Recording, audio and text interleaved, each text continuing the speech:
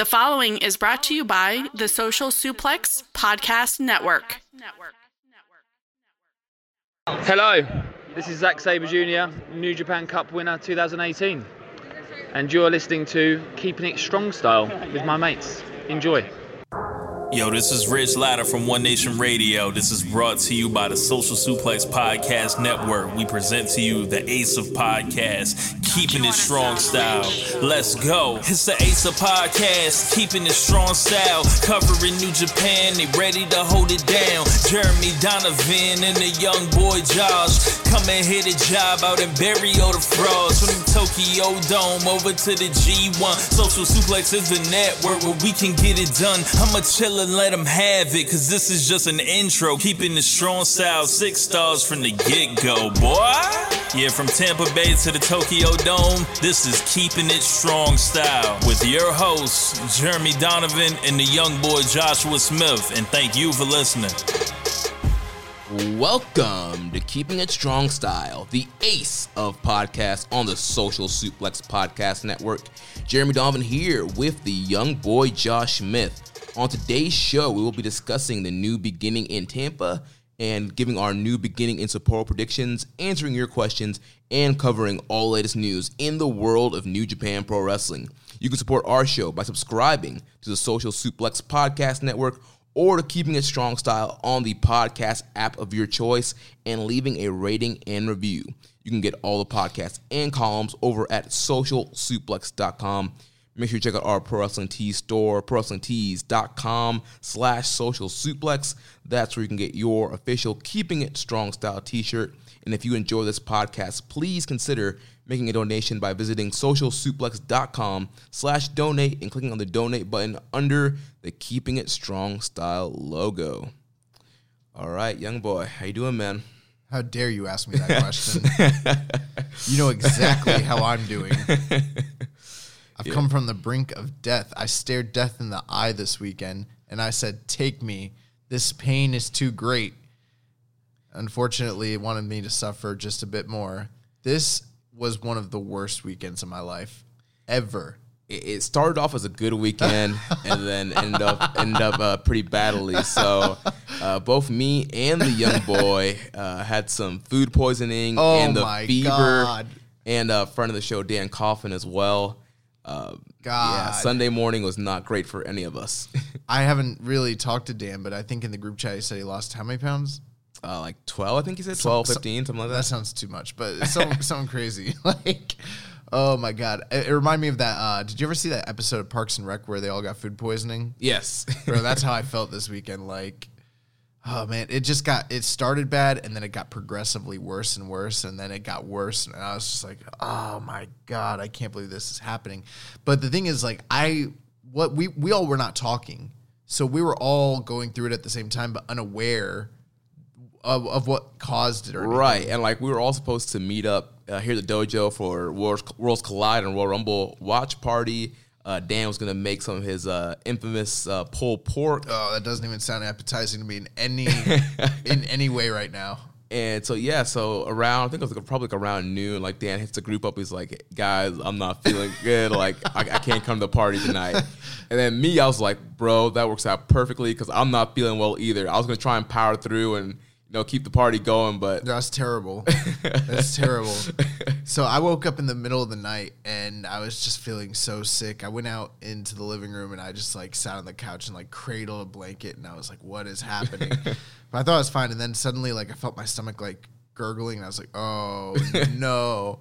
And I won't go into too much detail, but me and the bathroom were acquainted very much so this weekend. And, yeah, it was awful. Like, I got, like... I threw up. I haven't thrown up from actually being sick in like a decade. I literally couldn't believe it. I was like, this can't be happening. I'm like clutching the toilet bowl. I'm like, no. Like I just didn't want it to happen, and then it did. I was scared. Yeah, dude, it was rough, man. Yeah. Oh, it was so bad. And then like the worst part was like, it was really. I've had food poisoning on a few other occasions. It's always really bad, but like I had full fever, body chills, muscle aches, weakness, headache. Like, yeah, I had a fever, really bad headache. I couldn't believe it. And then I hadn't talked to you guys, so I didn't know what was causing it. And we'd gone to a local indie show the night before, which I don't even want to talk about that show. But I had a chili dog, and when I was eating it, my girlfriend was like, "You're gonna eat that? It looks disgusting." And I was like, "I'm hungry." And I was like, "We're at an indie show. It's what you do. You eat bad food." So Right. I ate it, and then I was like, the next day I was like, I know it was that chili dog. I know, handshake and a hot dog. My God. Yeah, and for me and Dan, we went to this Thai restaurant before that indie show, and we both got different things, but it was like, well, both me and Dan are sick, because before you chimed in, it's like, Yeah. it has to be the Thai place.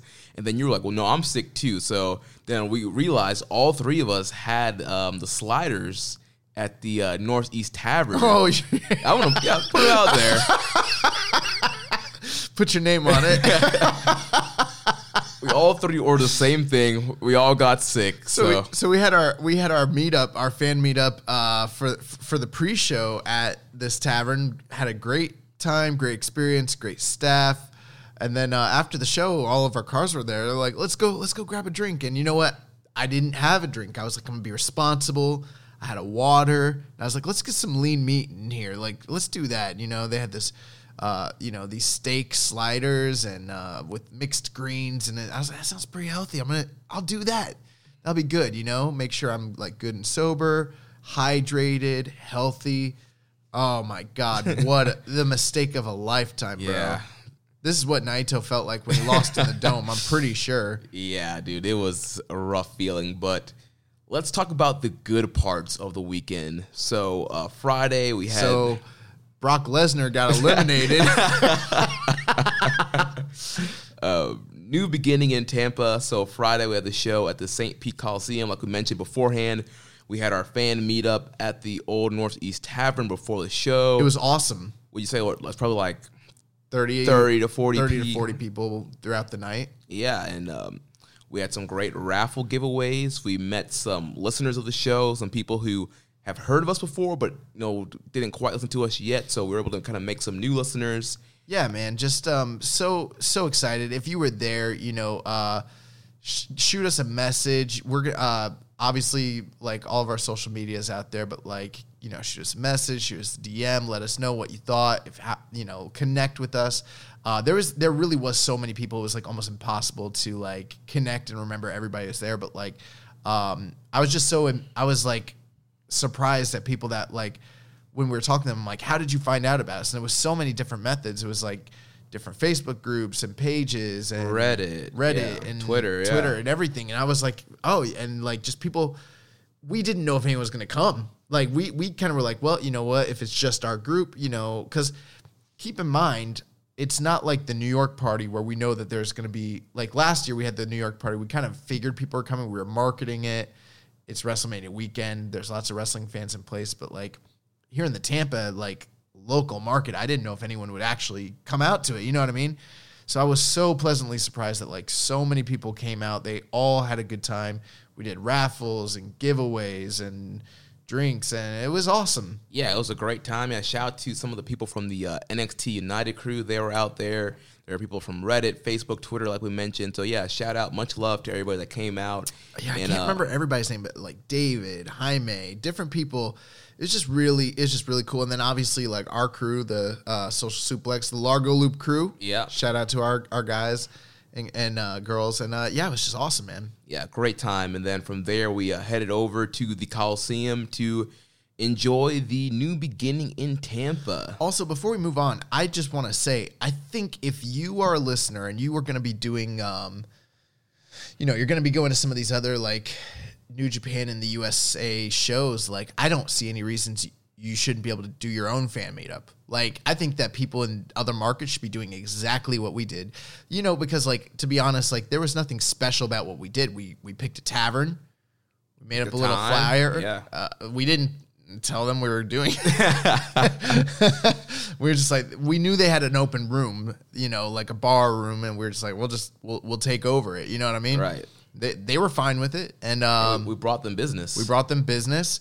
And yeah, if you guys are listeners and New Japan fans, and you're going to be in these other markets, Miami, Atlanta, they're going to Durham, right? Yeah. You guys should do this on your own as well. There's no reason. I mean, like, you shared that post on New Japan Reddit like a day before. Yeah, like I think it was actually maybe I think it was a Wednesday. Dude, yeah, it was Wednesday because I made it during when I was watching Dynamite. That meetup that poster took you how many minutes to make? Like probably less than 5. 5 minutes to make up. You posted it on there, and it blew up. There was like 50, 60 like upvotes. I mean, that tweet or that. What do you call it? What is the post? The post. Your Reddit post got more upvotes than like our weekly shows do. But I think it's just because people like appreciate the idea of like community and things like that. And it was really cool getting to meet other fans. And I think that's an important thing to kind of grow what New Japan is doing here in the country. Like, so if you're if you're a listener, I think you should take it on yourself to maybe do the same thing. It costs you no money. Right. You don't have to be like us and do the raffle and stuff like that. Just gather some people together, throw a graphic out there, post on the Reddit, Twitter, the event page. Also, I posted in the actual event page for the New Beginning in Tampa, and I saw people liked it from there as well. And if you want us to share it, if you want other New Japan groups that we're associated with to share it, we will get on it. Just send it to us. We'll get the word out there. If whatever you need, we're here for you guys, free of charge, because we're the Ace of Podcasts. Yes, hit your boys up. So New Beginning in Tampa at the Coliseum. We're having a reported attendance of 863. I would say it's about right because I looked at the chart for the show, and I think they were situated for, I don't have the exact number, but it was around 12 to 13 total. Mm-hmm. And it definitely wasn't completely sold out, but it was fairly close. I would have guessed around between 800 and 900. So that sounds right to me. So it was a pretty nice little house there. So I had a question here from Reddit user psan91. Said, how was the crowd reaction at the Tampa show? Was it similar to a New Japan crowd in Japan, or was there lots of American wrestling chants? I would say it's a good mix of the two. It definitely wasn't so much like a Japanese crowd to where everyone was quiet and all of that, but it was a very respectful crowd. Yeah, I say overall, definitely the majority of the fan base, you can tell that they're fans of New Japan and kind of understand kind of the layout of the shows. It wasn't overly loud. There wasn't a bunch of, both these guys and, the normal, indie chants that you normally hear. But at the same time, I mean, we are a Western crowd. So there was appropriate chants, right. I mean, there was, the Too Sweet, whoop, whoop, when the Bullet Club was out there. There was a Bread Club chant for Kojima. Tanahashi, everybody. And you know what? Another thing, too, is that the performers know that they're working in America, and they would actually queue up a lot of those chants themselves. Right. They kind of expect it being, from what I understand. But the crowd was hot. One of the best crowds in the Florida area that I've ever been a part of. Yeah. Just very, very positive. You know what's funny? Most shows, you always get that stereotypical dickhead, somebody that's in the crowd that just ruins it for everybody, and the whole crowd has to kind of like shout them down. It happens all the time. That did not exist in this show at all. Yeah, all the chants were respectful and kind of fit with the flow of the show, the atmosphere. Yeah, there was no one guy that was trying to get himself over. Everything was great. No, the crowd was very good at actively participating. It was one of the most positive viewing experiences I've ever had watching a wrestling show. And I'm not just saying that because I'm a New Japan mark, even though I am. Objectively speaking, it was a really, really good time, really good crowd. Yeah. Also, I have a question here from Reddit user Just a Little Bear 01. Although this year is doing much better than last year, do you feel the New Beginning USA tours are snake bit? My God, this year between Frederick's injury and Ibushi's flu. So I don't know if Ibushi got the flu before or after we recorded last week, but Kota Ibushi was pulled from the New Beginning in USA tour due to the flu. I actually have an update on him a little bit later in the news. And then also it came out that Carl Fredericks got injured after the Nashville show. He's off of the rest of the tour. Yeah, which is unfortunate. Thankfully, we did get to see Fredericks in action, which was pretty great. But, I feel bad that a lot of fans obviously wanted to see him perform. They're not going to get to see him. Hopefully, he's not hurt too. He's not too banged up, But that is unfortunate because that's a missed opportunity there, unfortunately. Yeah, and also, for Bushi being off the tour as well, that's, arguably one of the biggest stars next to Tanahashi, that was on this tour, and people obviously everybody wanted a chance to see Ibushi. If you've never seen Ibushi live, I mean he's phenomenal, and so that was also kind of a big sore spot on the show. But at the end of the day, the main event still went off great. Like I loved the main event. Like I would obviously if Ibushi was there, it would have been great too. But even without Ibushi, I think the whole show went off well, and the main event went off well also. Yeah, the show was very, very, very a great presentation. The venue was great. I mean, I really have no complaints about the show in a nutshell as a personal viewing experience. I think to answer this question, though, when you talk about the tours being snake bit, I don't know if I'd call it that. I don't know if I'd say it's cursed or anything of that nature, but I think that there are some bad judgment calls being put forth when it comes to, and again, we've been saying it all year. I think when it comes to the U.S. expansion, there's a lot of missteps. No one could have predicted this sickness or this injury, so I'm not going to go too hard at New Japan for that. Better than a visa issue. Right, but there are other things. I think one of the biggest things is New Japan being so hot just a few years ago, and then now in 2020 running an 800 crowd in the States. Now, there's some good and some bad to that. I mean, on the positive side, like comparatively speaking, I don't know too many companies that actually could come to Tampa or St. Pete and run, close to 900 people. Right. Other than AEW and WWE, who would probably do way bigger numbers than that, obviously.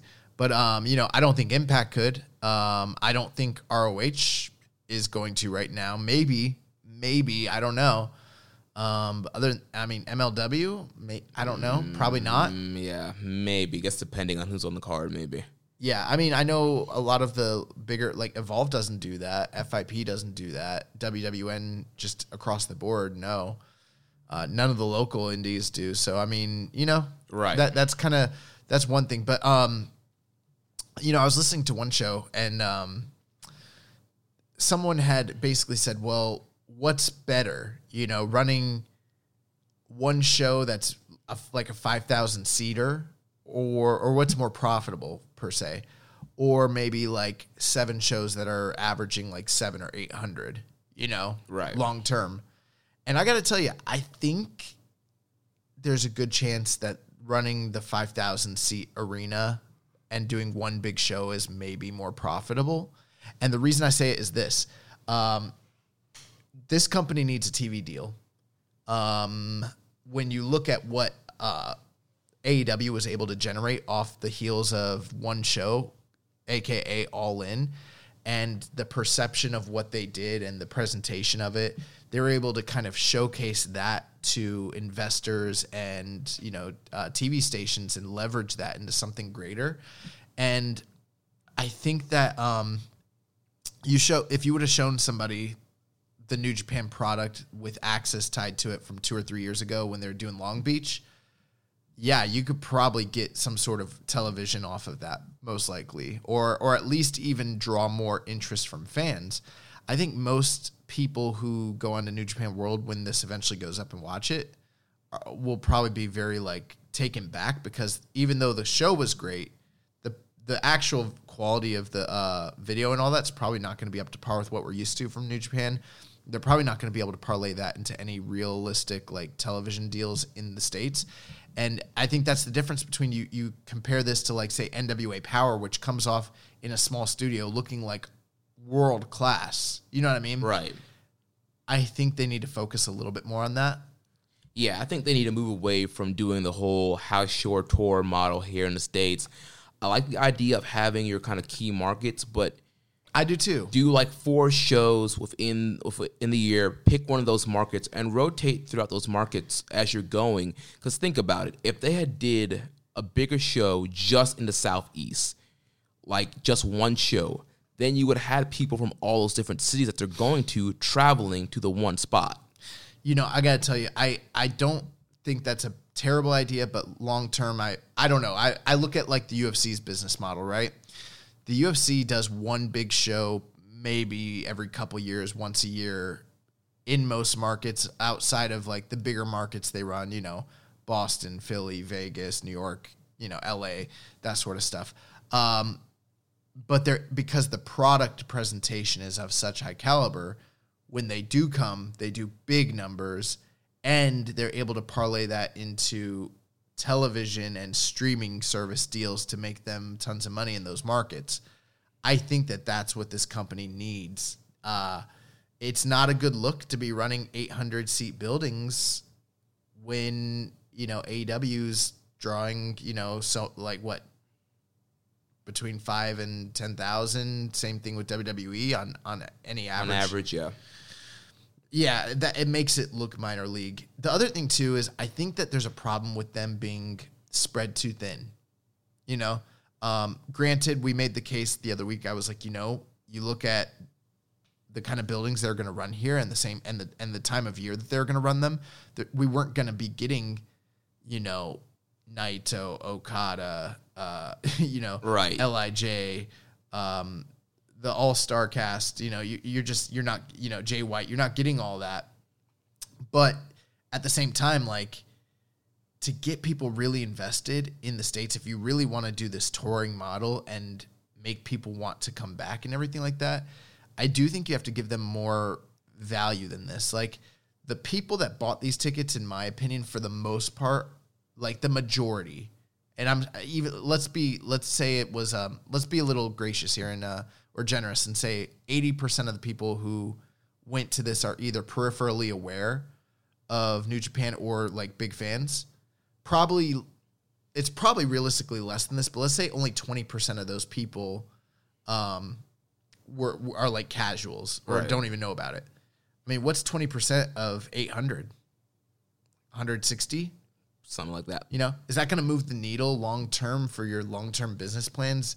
A couple hundred people here and there. Like, that's in this modern age with social media and television and all that, you need something more than that. This is such a antiquated model. It just isn't going to do anything. You know what I mean? Right. They definitely should not be running USA tours alongside Japanese tours.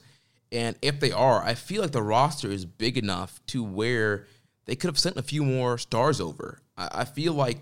this was an afterthought. Right. It's very clear. You should have representation of every faction, I think, on both tours.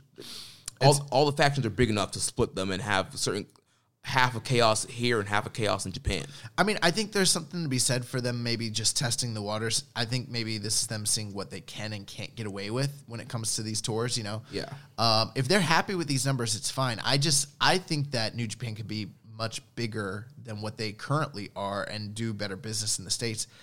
I don't know if running little tours like this is the way to go. I think that there is something to be said for you go to a big market, you market it for a long time, you build it up as part of the actual storylines, right? And you do the new beginning in Orlando or the new beginning in Atlanta or New York or something like that, and then people will come to it. You know what I mean? Right. If you're running like if you ran like Tanahashi and Naito, or I'm not saying they're going to do that, but if they ran something like that, they would draw. You know what I mean? And it would be like that MSG show, like and they don't have to run like the Sears Center, or what was it that we went to in Dallas? Oh, the was it the American Airlines Center? They don't have to run the American Airlines Center, but there are buildings that are appropriate, similar to like the one they ran in Long Beach that are like 5,000. If they can find a 5,000 seater building, that's the perfect size. And like we've mentioned before in the past, like they need to build these shows in as a part of like the viewing calendar as major shows. So like this should be like almost like a pay-per-view style show that fits into the calendar, and that rivalries kind of climax and either begin or end at these shows. I mean, it's cool if you're a local wrestling fan and they come to your town, just like it was for us. It was really exciting. It was fun. But we also knew at the end of the day that there was almost no actual storyline implications of what happened on these shows. And even if there was, it was so peripheral and just like nuanced that you don't have to even watch this show to actually be invested in the product whatsoever. The quality of the matches was really high, but the significance of the show was very low, and that's kind of the trade-off there, and that kind of sucks. Right. Next question we had from Sir Sam. He said, "Who surprised you with their performance live?" Did anybody surprise you with their performance live? I don't know if any. You know what? For me, really, only a couple people surprised me. Not to say that I wasn't impressed, but like, I'm always surprised by the Young Lions, and Nagata and Kojima really performed well. Yeah, they definitely turned it up. Those are the guys that like surprised me personally. This was my first time seeing Alex Zane live. I thought he was pretty impressive. Some of the just high flying and stuff that he was able to do. And you know, I've heard Alex Zane's name come up on the Indies. He's kind of one of the top guys in like GCW and you know, Florida like backyard legend. You know, he's been all over the place. So I mean, I thought he was really good. And I would like to see more of Zane in the future. Yeah, I'd like to see more Zane. Nothing that he did really surprised me. I thought it was fine. I thought him and Jeff Cobb had a good match. But it was I think he gave me what I was expecting, if that makes sense. Gotcha. Kind of the same thing with Jeff Cobb. Same thing with Tanahashi. You know, pretty much all these guys. There was really nothing here that surprised me. I think a lot of it was what I expected. The only big difference was, for me, the Young Lions seemed to be that much more motivated for some reason on this night. I think it kind of reminds me of last year for the New Beginning in USA Tours, where they had the visa issues, and you know, Shibata came out and did that speech and said, you know, I am New Japan, Frederick's New Japan, Connors, Clark, you know, all these guys are New Japan. And so they felt, especially I guess for Bushi gone too, they felt the pressure of really turning it up and showing the fans, like, we are New Japan. We are just as good as the top guys, and we are worth the price of admission. Yeah, they seemed that much more motivated than maybe even the rest of the roster, which was really great. And then Kojima and Nagata worked really hard in their tag team match, which was great to see. They just seemed really fired up for some reason, even more so than maybe usual. Maybe it's because they weren't saddled with Tenzan and Nakanishi. Yeah. But I will say this, even though I wasn't surprised by anybody on the roster, everybody on this night was impressive. Yeah. Every single performance was very impressive. It was a really great show. Yeah, everybody brought their A game from the opening match to the main event. Yeah, this was a really easy watch. This was a much easier watch than most Road 2 shows that they present, you know, in my opinion anyways. Yeah. So let's go over the card and just give our thoughts real quick. So Sure. Opening match, we had Mysterioso defeating Clark Connors of a backstabber. Do you know anything about Mysterioso? I don't. The first I heard of him was, you know, being on these New Japan USA shows. I believe the first show he did was the Lions Break Project 2, and they've kind of been using him here and there on these USA tours, and I've never heard him before this. I don't know his background, where he's come from, but, you know, pretty impressive guy. Yeah, he's pretty good. Clark Connors, I thought, was really impressive here. They had a very solid opening match. Just thoroughly enjoyable. Everything made sense. Hard hitting. Exactly what you'd expect from like a young lion versus a veteran wrestler type of match. It was great. Yeah, I think the only problem here, it seemed like the ropes were kind of loose. And Mysterioso was kind of like bumbling a little, or not bumbling, but like slipping a little bit. Yeah, he's had a hard time getting his footing. You know, he did you know, a side moonsault to the outside. He did a lion salt on the inside. And both times, look, he's had like a hard time, like just getting that full spring off the ropes. Yeah. But other than that, that's just very good. Then we followed up with Yuji Nagata and Satoshi Kojima defeating the team of Alex Coughlin and Ren Narita. Nagata pinned Coughlin with the Blue Justice driver. Yeah, interesting thing. The fans that were there they seemed excited for everything, but they didn't seem to be as excited for the Young Lions as I was. Did you kind of catch that vibe? I feel, yeah. Like, they were really into Nagata and really into Kojima, but they, like, seemed to not really know who Alex Coughlin was or even Ren Narita, which I don't know. I mean, like, we've seen some of these Young Lions get cheered on other shows, especially in the States, and but this this crowd was like a smarky crowd, but it wasn't like a hardcore New Japan crowd necessarily. And I was a little surprised that they weren't like more into seeing the Young Lions. They were really into Nagata and Kojima. Yeah, dude, I was super excited. First time seeing Satoshi Kojima live in action in the ring. Me too. Dude, I was freaking marking out like a little kid.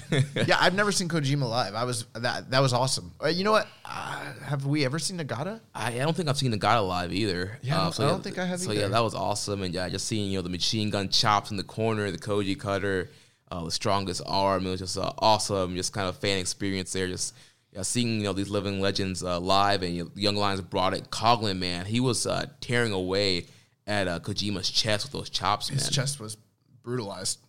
And Narita looked great as well. We've on this show praised Narita from the very beginning, and he did great here. Narita, the more I watch him, the more I'm getting the feeling that like he might start to take on some of the aspects that Shibata used to like portray or embody. You know what I mean? I don't know why I'm starting to get... Before, I used to think that eventually they'd turn him into like a sniveling heel because he kind of has like a dislikable face. Yeah. Sort of like Taichi. But lately he like, I don't know, man. Something about him, like this ruggedness and like working with Shibata, like I'm starting to see a lot more Shibata in him. He's not as crazy as Shibata was, but like, yeah, I don't know. I wouldn't be surprised if we kind of saw that down the line. Yeah, definitely. That Shibata influence is definitely, you can see it's kind of rubbing off on Narita. So yeah, it'll be interesting to see how he continues to develop and just how he progresses from here. After that, we had Colt Cabana and Toru Yano defeating TJP and Carl Fredericks. I thought this match was pretty good, really funny. Yeah, Cabana was super over. Cabana was, and that's what I meant when it was a smarky crowd. Like, there's more people who knew Colt Cabana than like the Young Lions. Yeah. Or even a lot of the New Japan roster seemed like he was really over. Yeah, he was definitely one of the most over guys. Big, huge Cabana chants, and I think the crowd really enjoyed the Cabana Yano antics. If you watch the World Tag League, it was much of the same kind of the antics. The Yugo. Yeah, I love that. And just different comedy stuff. And one goes on the top rope, and the other guy's holding the opponent, and they're too far away. It's like, come a little bit closer. So just all that kind of antics they were doing. You know what? You want to know something? I've never really been a Colt Cabana guy. Really? I mean, I think Colt Cabana is great. Like, I'm not like, I don't hate him or anything. Like, I'm not like, I don't like, be like, oh God, another Colt Cabana match. Like, it's not like that. But I've never been that jazzed for Colt Cabana ever. I mean, like, even in ROH, I wouldn't say he's like one of my favorite wrestlers ever, but I've always been entertained with him. I always thought that he had a great spot on the card. I remember some of those tag matches he had with CM Punk back in the day, and overall, I think he's a really technically sound guy, and I think, especially now as he's kind of delved more into the comedy wrestling kind of role over the last decade or so, I think he's really great at it. There's some guys who try comedy, and they're not good. It's not funny, but I think Cabana does a great job. Yeah, I think the only time I was ever really, really into Colt Cabana was like when he was wrestling Adam Pearce in that series, and that's like for the NWA title. Yeah, that's about it. Like, I've never really been that big on, even the Second City Saints, I was just not really that into it. But this was fine. I thought it was good. TJP and Carl Fredericks both looked really good as well. It was great to see Carl Fredericks out there. TJP got some good crowd reactions too. Yep, definitely. That's another guy that people know. And but yeah, I mean, Colt Cabana hit that Superman pin, and once he hits the Superman pin, it's a wrap. Most dangerous move in professional wrestling. Yeah, it's like, it goes like, the Blade Runner, King Kong knee drop, Superman pin, and then like the Fale drop. Oh man, so good stuff there. Then the one winged angel. So next we had Jeff Cobb defeating Alex Zane. Cobb pinning Zane with the Tour of the Islands. This was good. This was sort of like a toned down Jeff Cobb PWG style matchup. Nothing blow away, but very good. Very exciting. I thought Alex Zane was very impressive. Nothing bad to say here. Yeah, Zane looked really good. He's a guy I would like to see in Best of the Super Juniors, and I don't know if he's up to that caliber. Well, I mean, honestly, this is my first kind of seeing of him. I mean, I'd like to see more, but I think, based on what I hear, I think he might be able to hang in Best of Super Juniors. But I definitely like to see more of him. I thought his shooting star knees to Cobb was pretty cool. Yes. So, yeah, definitely would like to see more of Zayn in the future. Yep. And then we had the sacrificial lamb, Yoshihashi, brought out to take on Lance Archer, who we'll be talking about more about later on in the show. But Archer Yoshihashi, it was pretty good. It was fine. Yeah, it was a good match. Archer, he cut a promo before the match. Also, he's trying to get heat because I think in his mind he knows that people were going to cheer him over Yoshihashi. So he tried to get heat so that way we could get behind Yoshihashi and he can be the heel and get the heat. And I thought he did a good job. For the most part, the crowd was behind Yoshihashi, and there was a lot of Yoshihashi chants, and they were kind of taking his side over Archer. But I didn't. I just abstained. I didn't cheer Archer. I was respectful, but I definitely didn't cheer Yoshihashi. I just went with the flow. I cheered Yoshihashi, and I was trying to be a good crowd member, go along with the show. Give the man something, man. He needs something. So, Yoshi, he fought his hardest, but he could not overcome the Murder Hawk monster. He fell to the EBD claw. Yep. And then the main event was a 8-man tag elimination match. We saw the team of Hiroshi Tanahashi, Rocky Romero, and Finn Juice defeating Chase Owens, Yujiro Takahashi, and Gorillas of Destiny. And this was definitely the highlight of the show. If you were asking for match recommendations, this is the only match I'd say go out of your way to really check out. I mean, check out the show. Show's an easy watch, but this was the highlight of the show. Very, very, very good match. They went almost 30 minutes, I think. Yeah, I think it was 25 minutes, yeah. So, I mean, they got a lot of time and told a really good story. Everybody played their role really well. And, I loved it. I thought it was great. Yeah, great. This is your favorite match type, these multi-man elimination, over-the-top rope style matches. And, that over-the-top rope just adds another layer of drama to the match. Somebody goes over the top, that's it. They're eliminated. So it adds more drama besides the pinfall and submission. All 8 guys looked really good here. The one plus about Ibushi being sick is we didn't have to see Jado wrestle in this match. But, yeah, overall, all 8 guys worked really hard, and it was a really fun main event. Came down to Tanahashi was left 1-on-2 with Yujiro and Chase Owens. Then he was able to eliminate Chase, and then he pinned Yujiro with the high fly flow. And it ended up with Hiroshi and Yujiro last because they had a match coming up at New Beginning in Nashville, so they were trying to build that program there, but Tanahashi gets the win. Yeah, and one reason I like the over-the-top element when it comes to these matches is because, it's not believable necessarily that Yujiro's going to pin a Tanahashi necessarily, but it's not unbelievable, and we've seen it in other matches where a top guy can get eliminated via over-the-top, right? And it sort of protects them, but also gives a rub to the lower booked star who might get a victory that way, and we've seen that before. So it adds a added layer of intrigue that you don't normally for instance, if this was a straight, and I think they're doing this again on the same tour, but when it's a straight 8-man tag, that Chase or Yujiro are probably going to eat that pinfall. But in this case, Tanahashi, even though it's not likely, is it possible that he goes over the top rope? Absolutely. It's just like Royal Rumble. And so I've always liked that aspect to it. But, one of the things that I thought really was worth noting here was how over everybody in this match was. I mean, GOD were especially got a huge ovation when they came out for the Bullet Club. Obviously, Tanahashi got great reactions. Rocky Romero as well. Finn Juice.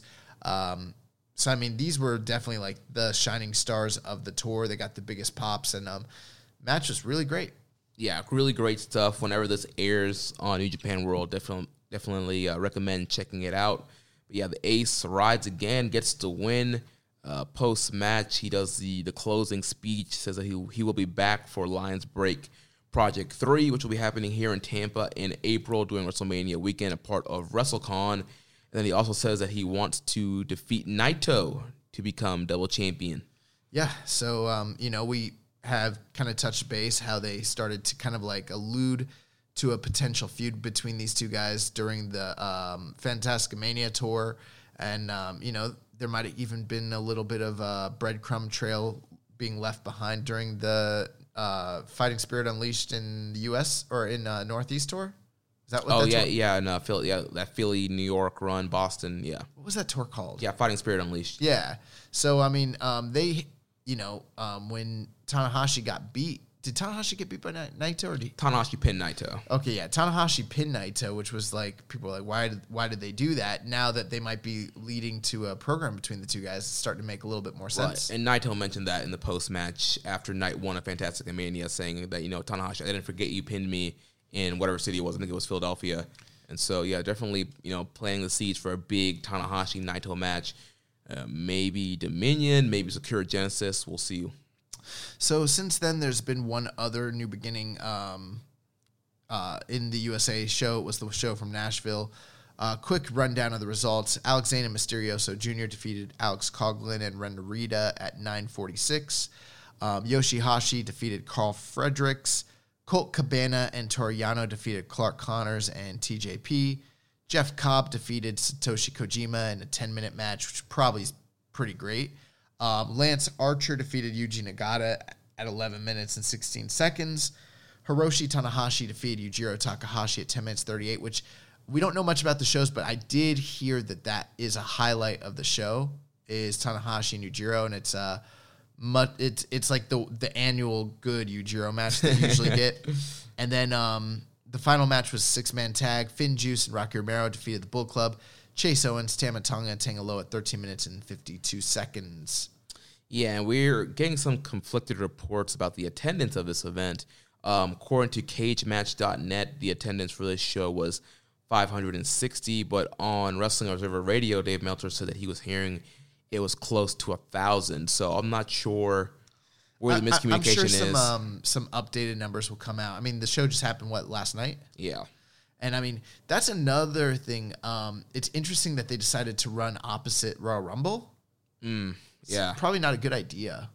I mean, not necessarily. It's not in the same market. I get it and all that. But it's like, if you're just going to depend on your fan base to come out, fine. But if you were hoping to maybe get that casual wrestling fan audience to come out for a special attraction show like this, maybe don't run it on the night of the Royal Rumble. That's probably not a good idea. Right, yeah. Second biggest, pay-per-view in WWE. Even casuals who don't watch Raw and SmackDown every week, they always tune in for Royal Rumble. It's the Royal Rumble, Right, yeah. I don't really get excited for much throughout the calendar year, but at this point, I get more excited for Royal Rumble than even WrestleMania, to be honest. Pretty much, yeah, same here. So, yeah, definitely they should have thought about that. It's just like last year when they were going to try and run something on Super Bowl weekend. Well, Super Bowl weekend is next weekend. Are they still going to be running till then? No, well, Sapporo's next weekend. Okay, yeah. Okay, gotcha. So, any final thoughts on this New Beginning USA tour before we go? Overall, like we said, I thought the Tampa show was very good. I had a great time watching the show. Oh, we ran into listeners of the show. Yeah, we did. Twitter follower Omega Goon and his wife. We met them. That tripped me out. Yeah, just I expected to meet people that listened to the show or interacted with us at our fan meetup, but you never know when you're at a show whether or not you're gonna run into people. And not that I expect that or even hope for it, but it always catches me by surprise. Right. And when someone was wearing our shirt, I was like, oh, that's really cool in Tampa, Right. Yeah. Honestly, I wasn't really expecting to get stopped much because it's based on our numbers, looking at the analytics. Believe it or not, Tampa is not one of our biggest listened to cities, even though we're based here. No. But yeah, so it was pretty cool seeing somebody else wearing and Keeping a Strong Style shirt, and longtime listeners of the show, and they listen to Keeping a Strong Style on One Nation Radio. And if you guys interact with us and we're meeting you in real life, and we only know you by your Twitter handle, you should tell us who your Twitter name or your Reddit name, because I did not know that was Omega Goon. I didn't know it at first. I didn't know it until later, and then I was like, wait, that's Omega Goon? I was this guy's been retweeting and liking pretty much every single post since day one. Since day one. And he was just yeah, long time listener. I'm like, oh, it's so great to meet you. If he would have been I'm Omega Goon, I would have been what the fuck? It was really cool though. And then another listener of the show, Aaron. That's right. Yeah, Aaron. Yeah. I didn't even really get to interact with him. Like, he just came up. He's like, "You wouldn't be the young boy, are you?" And I was like, "Yeah." And then he's like, "Here." He gave us a nice little gift. And Aaron, those what you gave us was given away. It went to good use. It will be anyways. But that was really. I would have liked to interact even more than that. But it was really cool. I did get a chance to meet Aaron at the Ring of Honor Lakeland show. I think that was last year.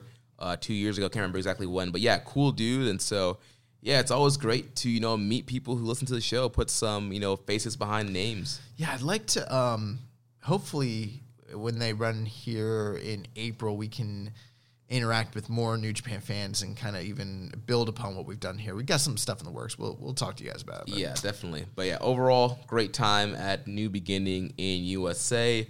Looking forward to Lions Break Project 3 coming here a few months away in April. So now we're going to move on. We got New Beginning in Sapporo, 2 nights on Saturday and Sunday. Yes. Going to run down the cards and kind of give our predictions for each night. So we'll start off with night 1, opening up with a tag match between Tiger Mask and Yu Yamura versus the Bullet Club team of El Phantasmo and Taiji Ishimori. Yep, so your standard opening match with a legend, Young Lion versus an established tag team. It's pretty clear here Bullet Club is going to pick up the win.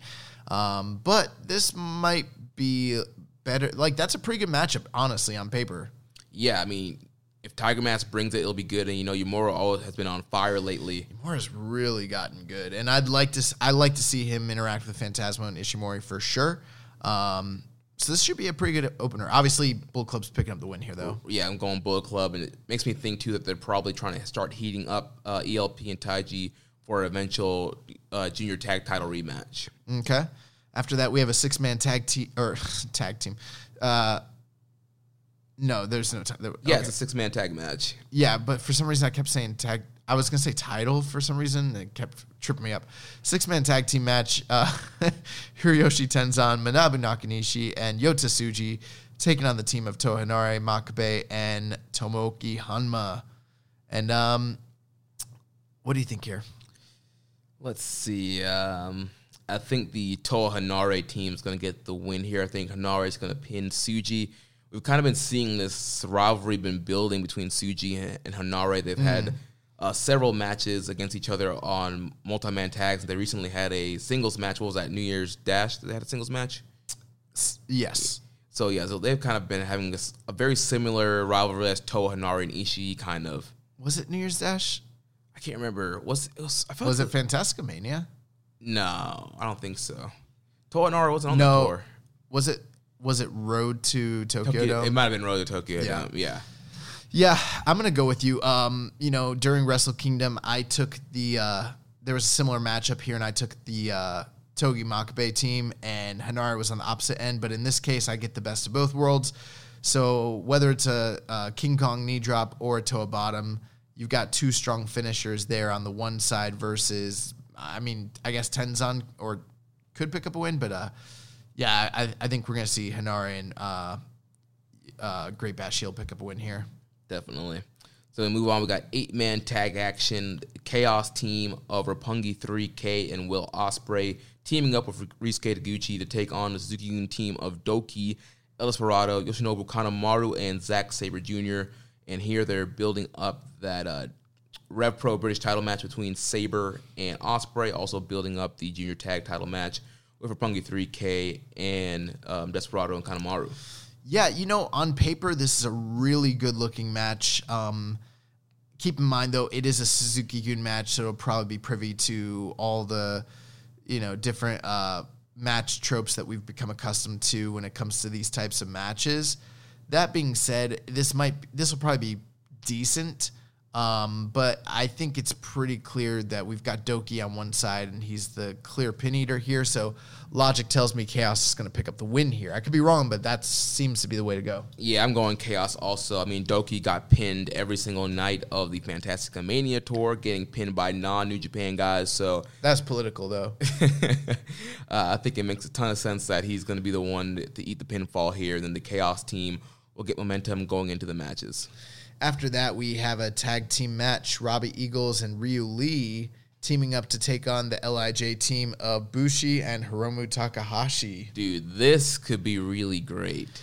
That's a great matchup. We've never seen Eagles and Ryu Lee team together, so Bushi and Hiromu, longtime tag team partners, so there's going to be an element of sort of like unfamiliarity, unexpectedness. They got the element of surprise, taking on a well-established tag team who, you know, mesh and work really well together. I don't know what to think about this match exactly, but I think it is interesting that Robbie Eagles was the last man to pin Hiromu Takahashi, and, you know, him teaming up with Ryu Lee. Obviously, they're going into the title match for later on this tour between Ryu Lee and Hiromu Takahashi. I think that's an interesting storytelling element. What do you think? Yeah, as far as the prediction, I'm thinking that it would make a lot of sense for Robbie Eagles to kind of get the pinfall here, seeing as he did pin Hiromu in that Birds of Prey versus LIJ match and kind of continue to build up Eagles as that next challenger. Do you think he beats Bushi or Hiromu? See, that's the thing I've been thinking about. I think he beats Bushi. Yeah, it probably makes more sense to beat Bushi, especially since he's a champion now and he's going to be defending against Ryu Lee coming up. So you have him pin Bushi, and then once again, he can be like, you know what, I pinned Hiromu, I've pinned Bushi, I've pinned, you know, two former junior champions, two former junior tag champions. You know, I deserve my singles match. Yeah, you know, in most cases, looking at the talent lineup, I'd probably always go Ryu Lee and Robbie Eagles just because Bushi's the weaker of the four. But when you take into account the fact that Robbie Eagles has a recent pinfall victory over Hiromu, I mean, you could hypothetically, have Hiromu beat Robbie. Right. And then that kind of makes Robbie Eagles' win from earlier during Road to Tokyo Dome sort of null and void at that point, I suppose. But at the same time, that would kind of stop him in his tracks, and it seems like they want to build him up as a future challenger. So, yeah, I think that makes the most sense. You have Robbie Eagles beat Bushi, keep him looking strong. Now he's pinned both Hiromu and Bushi. Now he's viable for down the line. And I can't wait. You know, this will be the first time that we've seen Ryu Lee and Hiromu head-to-head in a matchup since that fateful night when Hiromu's neck was broken. So, yeah. Yeah, this is going to be a really fun, high-flying matchup. You know, Rich Latta Pro Wrestling written all over it. Really looking forward to it. So far, this is a really good-looking New Beginning show. Yeah. And following that tag match, of another tag match with Bullet Club representing Jay White and Kenta take on the LIJ team of this is not right of LIJ team of Naito. Bushi pulling double duty on this evening. LIJ team of Sonata and Naito. I was like, why they got Bushi in there again? Yeah, so this is obviously Tetsuya Naito and Kenta will be facing off in the main event of New Beginning in Osaka? Yes. For the double title championship, and Sonata and Jay White will be facing off in singles action. So this is a preview match for that. This is the first time we've ever seen Jay White and Kenta work hand in hand as the de facto leaders or top two guys in Bullet Club. So that there's an interesting element there. I don't know what it's going to be like to see them kind of working together. And they teamed at New Year's Dash, didn't they? I don't remember New Year's Dash at this point. Like, they might have, but who did they wrestle? I don't remember. Naito and Sonata. I think it's the same match. Oh, is it? Oh, I guess you're right. My bad. The Sonata pinned Jay White. Literally, like, so much wrestling happened that week, and I remember at one point someone asked me, like, what happened on New Year's Dash? Bro, I kind of don't remember. Like, it's, and sometimes people say that sort of thing and, like, they don't mean it. Like, I kind of really don't remember New Year's Dash. It's kind of weird. It's a mind meld at this point. But, okay, so this is a rematch of the match we saw during New Year's Dash. But I kind of lost my train of thought there. Jeremy, what do you think? So LIJ got the win last time. Sonata pinning Jay White. So I'm going to go a little 50-50 booking here. I'm going to think that Bullet Club will get the win here. This is a very tough one because you have four very strong individuals in Sonata, Naito, White, and Kenta. This is a hard one to actually predict, honestly. Yeah, I don't know, man. It's a great tag team match on paper. It's very seldom that we get a tag team match with stars this big that's this hard to kind of predict. Right. There's no clear pin eater on either side. No, not at all. And that's going to make this very intriguing. I'll go with Jay White and Kenta to build up some heel heat.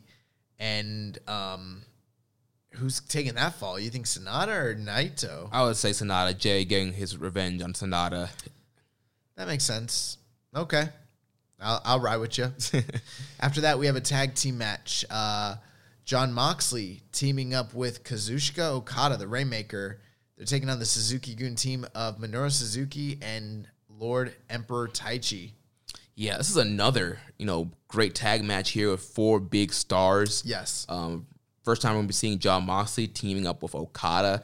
We're going to be seeing... With anybody other than Shooter. Right, yeah. We're going to be seeing a lot more of Moxley this year in New Japan. It's the start of it right here. So it's going to be very interesting. Also going to be interesting to see if he's going to continue to sell the eye injury that he's currently selling in AEW with the Jericho. What happened to his eye? Oh, they spiked his eye, didn't they? Yeah, Jericho ripped off a spike of his jacket and stabbed him in the eye. Okay. I'm like peripherally aware of what's going on, sort of. And so, yeah, last week... He's trying to look like Big Boss right now, basically, right? Right. Yeah, last week he wrestled against Pac. He had his whole face pretty much taped up, covering the eye. That's cool. So, yeah, it's going to be interesting to see if he continues to sell that. I think he should wrestle the rest of his career with the eye patch. I don't know. I saw Jon Moxley doing karaoke. Was he wearing the eye patch? He was. Okay. The whole cruise. Oh, man. I do remember there was recently another semi-famous eye injury angle that a wrestler was wearing an eye patch. And they were on TV and they had their eye patch on the one side. And then we went to an indie show and they had their eye patch on the other eye. We're like, yo, wasn't it your other eye that got injured? And they're like, oh, good looking out. And they moved it. I won't say any names. It's a pretty prominent wrestler, actually, that we know. But yeah, good friend of the show. Some funny stuff. Yeah, so this is a very interesting match. Once again, no really clear pin eater here. I mean, a lot of people will say, a lot of people will say Taichi, but he has a match in the main event against Okada in the next night. So it's like, I don't know if you want to completely just beat him and make him look weak going into that match. I know it's a little bit of a cop-out, but I don't know how strong the victories are going to be in either of these two matches. I wouldn't be shocked if we see some sort of distraction finishes, ref bump finishes, something shenanigan-laced, maybe even a count-out or DQ. These are all viable things that could happen. Also, Jon Moxley and Kazuchika Okada have never been on the same team together. I wouldn't be surprised if there was some level of miscommunication or even hostility between them. Nothing really has been there to indicate to me that Jon Moxley and Okada are going to get along and be great friends. You know what I mean? So that's one thing to kind of look out for.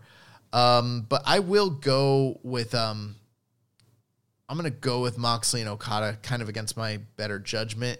I just think that's a lot of heat to put on the show if Suzuki-gun and Bullet Club both win. But I don't know how it's going to get done. I mean, I think Moxley's... I don't know, man. This is a hard one. No, I'm going with the hot take. I'm going with Taichi pinning Okada. I don't know if it's going to be clean. He might hit him with the Iron Claw while the ref is down, but Taichi is going to get the pin over Okada leading into night 2. All right, you sold me. You sold me. All right. That kind of does make the most sense, so that's fine. And then we have the semi-main... People will lose their minds. I know. People will lose their minds. I can already picture James Boyd. Taichi pinned Okada. I'll just say this. If you have the take that Taichi can't beat a top guy in New Japan in 2020, you haven't been watching. Yeah. Period. So now we have the semi-main event, Tomohiro Ishii versus Evil. Boy. Yeah, this is a great matchup. These guys wrestled last year on one of the major shows in the first half of the year. Wasn't it Dontaku? It was Dontaku. Great memory, Jeremy. Ishii and Evil put on a fantastic match last year on Dontaku. Fans of the show will know that I'm not the biggest Evil fan in the world, But when it's him and Ishii, strong style division, the Karl Gotch's pro wrestling. Actually, it's really not, but that's just what we say. But yeah, Ishii and Evil, man, this is gonna freaking rule. This is a great card. Yeah, I mean, I think this match, the last year's match, I think it was a strong style candidate, right? It definitely was. Yeah, we had that nominated, and that match was fantastic. And I can't imagine. I mean, it's Tomohiro Ishii. Enough said. Right, and for whatever reason, Evil just seems really motivated when he's in there with Ishii. And there's two hosses are gonna slug it out. You're gonna see tons of forearms, tons of lariats, tons of fighting spirit, big moves, kicking out at one, firing up. It's gonna be awesome. Yeah. As far as predictions, I'm going Evil. Yeah, I think I'm going Evil as well. You know, they just never really seem to have much for Ishii. My heart is telling me Ishii, but my mind is telling me Evil. Yeah, I definitely think Evil's a guy that they're going to want to really kind of elevate this year. Yeah, and they just don't really do much with Ishii. And, obviously Ishii doesn't really need to win to be heated up. He's just, he's Ishii. Like, you can put him in a big match anytime.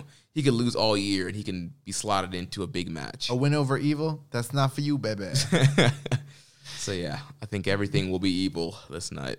And then finally, the main event of the evening, the never openweight title match with the defending champion Hiroki Goto defending his title against Shingo Takagi. What's Shingo Takagi's nickname? The Dragon? Yes. I almost call him the Last Dragon, but that's not his nickname. That's his finisher, the Last of the Dragon. I know, but I didn't want to embarrass myself and be like, the Last Dragon. This is going to be another incredible strong style match. We saw these guys in the G1, and then we saw them later on in the fall. Was that Power Struggle or King of Pro Wrestling? It's one of those two shows. I can't remember. It was Power Struggle. Power Struggle. Both great matches. I thought the G1 match was a little bit better, but either way, the main event, never title.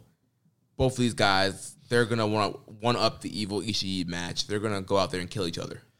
Here's the only thing.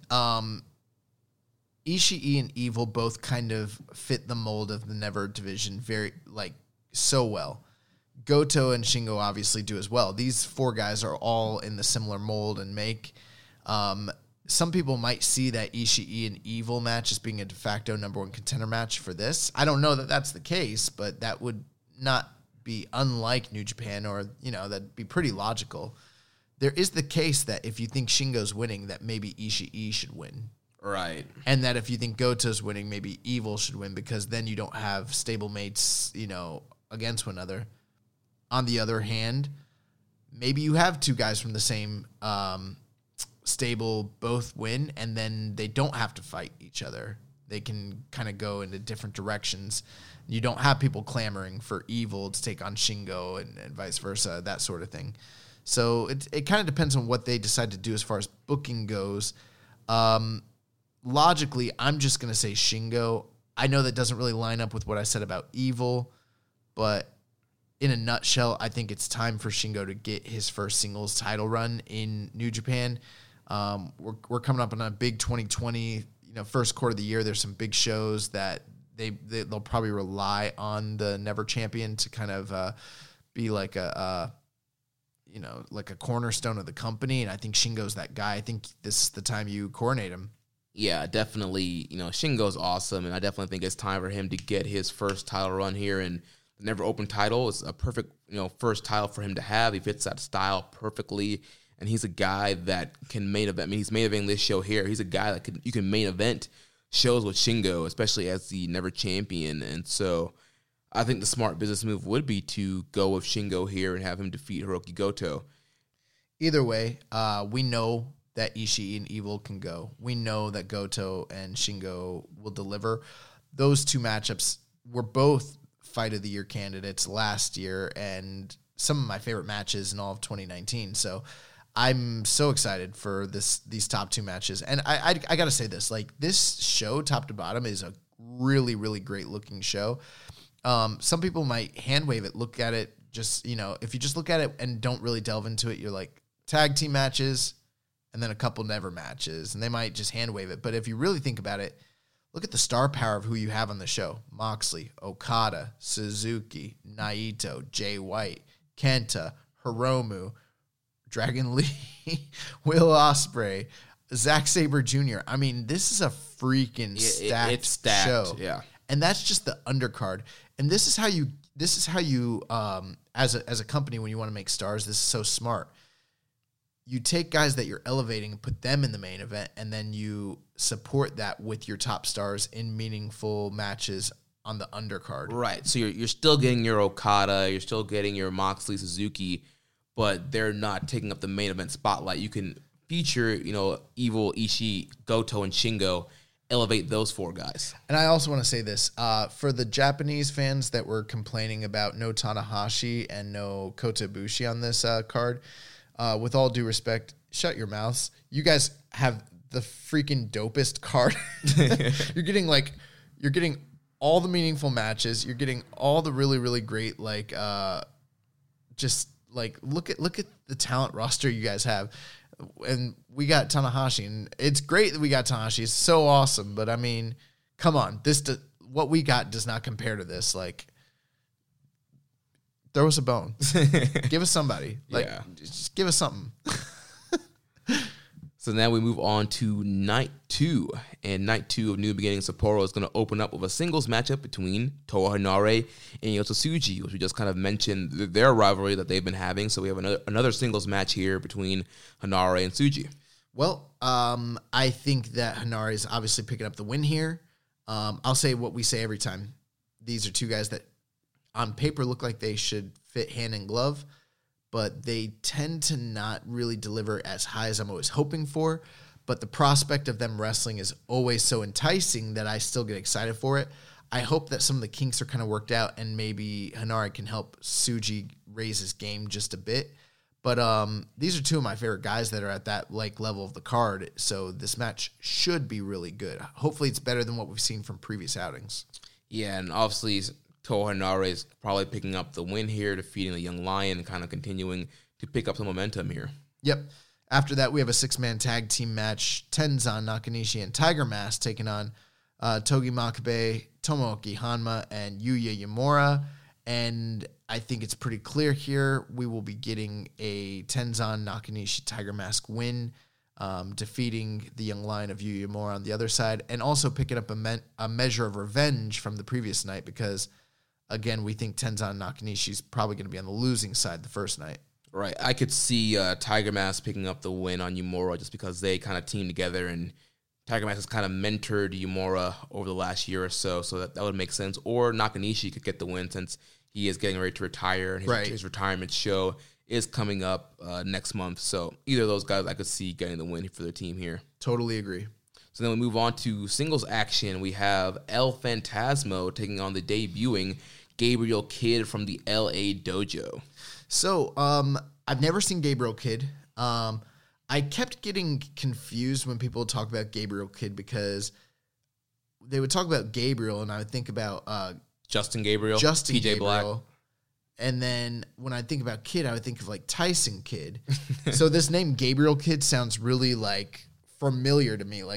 I think I know Gabriel Kidd, but then I realized after seeing him and everything, I'm like, I have no clue who Gabriel Kidd is.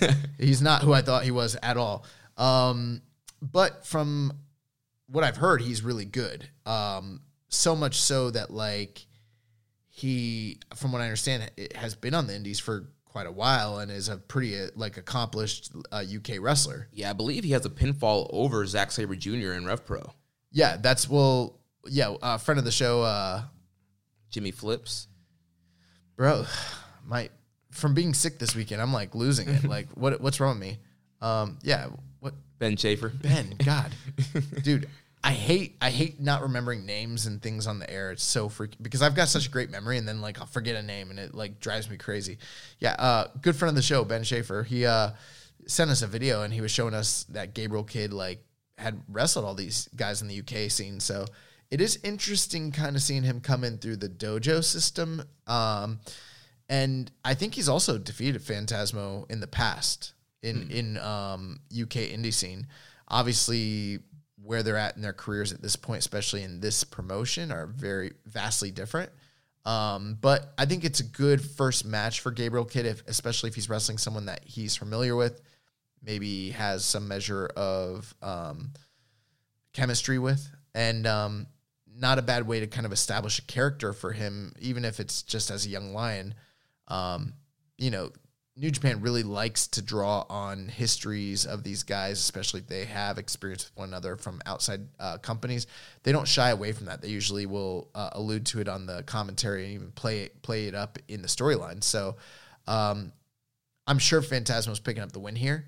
I do think it's interesting that we have Phantasmo in a singles match the next night after they're kind of heating him and Taiji Ishimori up for junior tag aspirations again as well. So real interesting match here, but Phantasmo's definitely picking up the win. Yeah, definitely. Obviously, Gabriel Kidd's going to be coming in as a young lion, coming in from the LA dojo. So, yeah, ELP will get the win here. They'll heat ELP up, probably getting some momentum. Best of Super Juniors is right around the corner. Also, there's a potential for a future junior tag title match like we talked about. So, you get ELP, you get him a win, and then you kind of get Gabriel Kidd over in the match as well, introduce him to the crowd, and then, we'll probably be seeing more Gabriel Kidd in the future. Yep.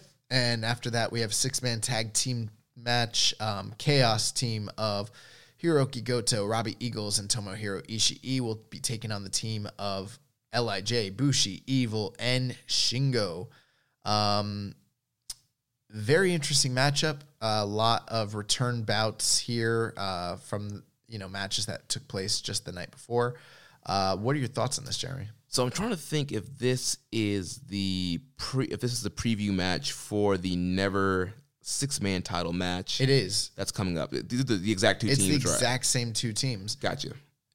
So, yeah, very interesting here that there's a non-title match kind of heading into that title match that's going to be happening the following week on the Road to New Beginnings show. And how does that make you feel, given the fact that given the fact that Shingo's wrestling Goto in a title match, and then he's already like the Never 6-man champion.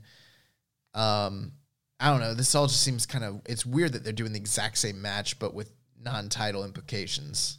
Yeah, with that happening, I'm guessing that the Chaos team is going to get the win here. Right. To kind of solidify them and getting a title shot, because honestly, obviously two great teams here, but what did Goto, Eagles, and Ishii do to earn a 6-man title shot? Does it make sense to think that Ishii and Goto probably, that might solidify our predictions that they're probably losing the night before, and then they get a measure of revenge the next night by picking up a 6-man tag team match win over those same guys? Yeah, I think that makes a ton of sense here. I think so too. And then, a lot of times in New Japan, it's not uncommon for them to do a match where the challengers, and I kind of hate it, to be honest with you, but they'll do a match where the challengers will face the champions in non-title match, and they'll win, and then go on and lose the actual title match the next time. They do it all the time. The last time I can remember where they didn't do that was when Desperado and Kanemaru they won their title match after they had won the preview match against Roppongi 3K, because Roppongi 3K just couldn't seem to beat those guys forever. But we saw it on the Fantastica Mania tour recently with those 6-man titles. They do it all the time. So I think that's exactly what they're doing here. I think Chaos is going to pick up the win, and then LIJ will probably they'll probably retain their titles later on the Road to show. That being said, we've already talked about the level of talent that's in this match, and this is going to be really good. Yeah, it's going to be an awesome matchup here.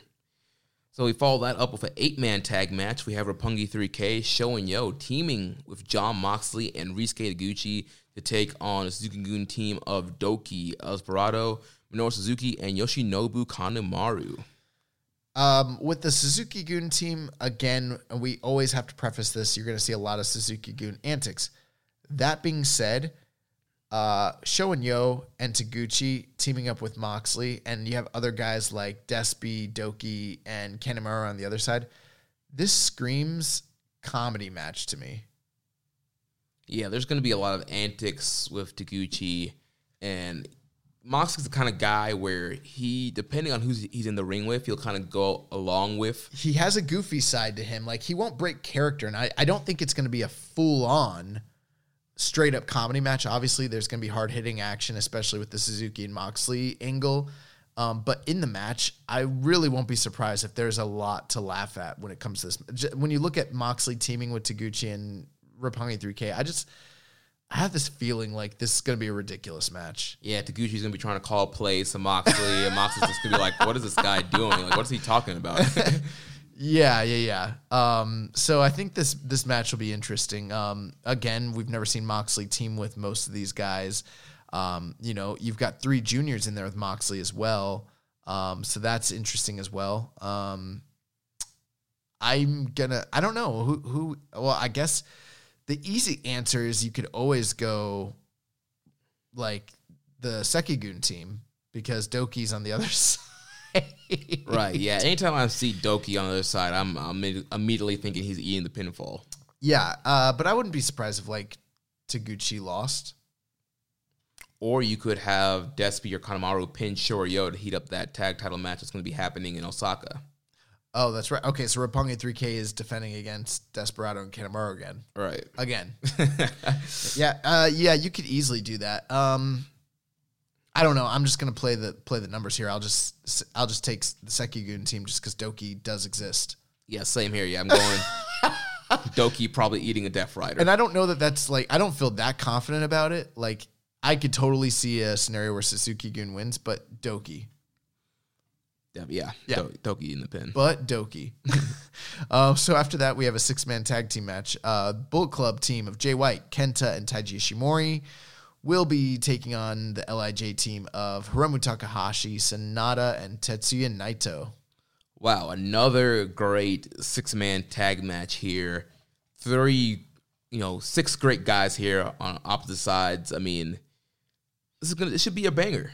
They're giving us, they haven't had a lot of additions to the company or anything like that recently. And sometimes with New Japan, you can kind of get a lot of repetition when it comes to matchups and things of that nature. But they're really going out of their way to give us some really fresh matchups here that we are not used to seeing.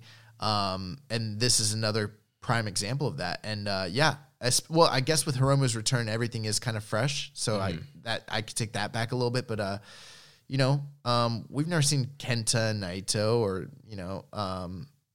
Sanada and Jay White and all that. And when Hiromu and Taiji Ishimori had that one match a couple years ago at the Best Super Junior Finals, incredible. Yeah. So, I mean, you have an incredible lineup of guys here. I don't know how good it will actually end up being, but they'll probably have a very solid 10 to 12 minute 6-man tag team match. I'm predict like 3.5 to 3.75 range. That sounds about right. I will say Taiji Ishimori takes the pinfall here. Same, yeah. I think Taichi will get pinned by any of the 3 LIJ guys. And that's going to take us to the top 2 matches. Yep, so our semi-main event of the evening is for the Rev Pro Undisputed British Heavyweight title. We have the current champion, Zack Sabre Jr., defending against Will Ospreay. Yes, the undisputed British title that never gets defended in Britain. I'm very excited for this match. It might be one of my most anticipated matches of the entire tour. I wouldn't be surprised if this is going to be in February, right?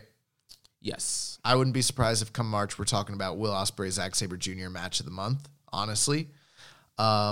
These guys work really well together. They've got a banger in them. And, for me, I don't know if they haven't really played into it too much, but for me, the story is Will has never held that title. Right, and I was watching the post-match promo. So even though the Road 2 shows that have happened this week haven't aired, they've uploaded the post-match promos to YouTube. And Ospreay was talking about, this is going to be his 4th time challenging for the title. He failed to defeat AJ Styles and Shibata and Sabre. I think there was one other guy. Well, I know he had a 3-way match. It was him and Marty Scurll. Yeah, so it was Marty, AJ, Shibata, and Sabre. Okay. Were all the guys that he lost to in the previous title challenges. His match with AJ Styles for the title is really good. He also had a match with him. It was a 3-way, him, AJ, and Marty. and that match is really good too. They're all from like 2015, 2016, something like that. Yeah, and also in his promo, he was mentioning, wanting to save the British wrestling scene, and in order to do that, he needs to win this title and be able to defend it over there. He's going to defend it over there. Wow. I guess so. Well, that's what he's saying now. But yeah, so it's very interesting. Definitely they're bringing in the whole British wrestling scene into it. Obviously, Sabre and Ospreay, they've had a very long rivalry. They've wrestled each other over and over again. And the story they're telling is that Ospreay's never beaten Sabre. I don't know if that's 100% right.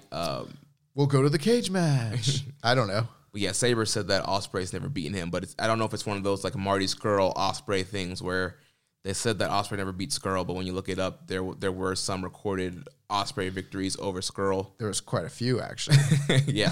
So I don't know if it's one of those situations, but yeah, they're kind of building up Ospreay's almost as the underdog here. He's never beaten Sabre.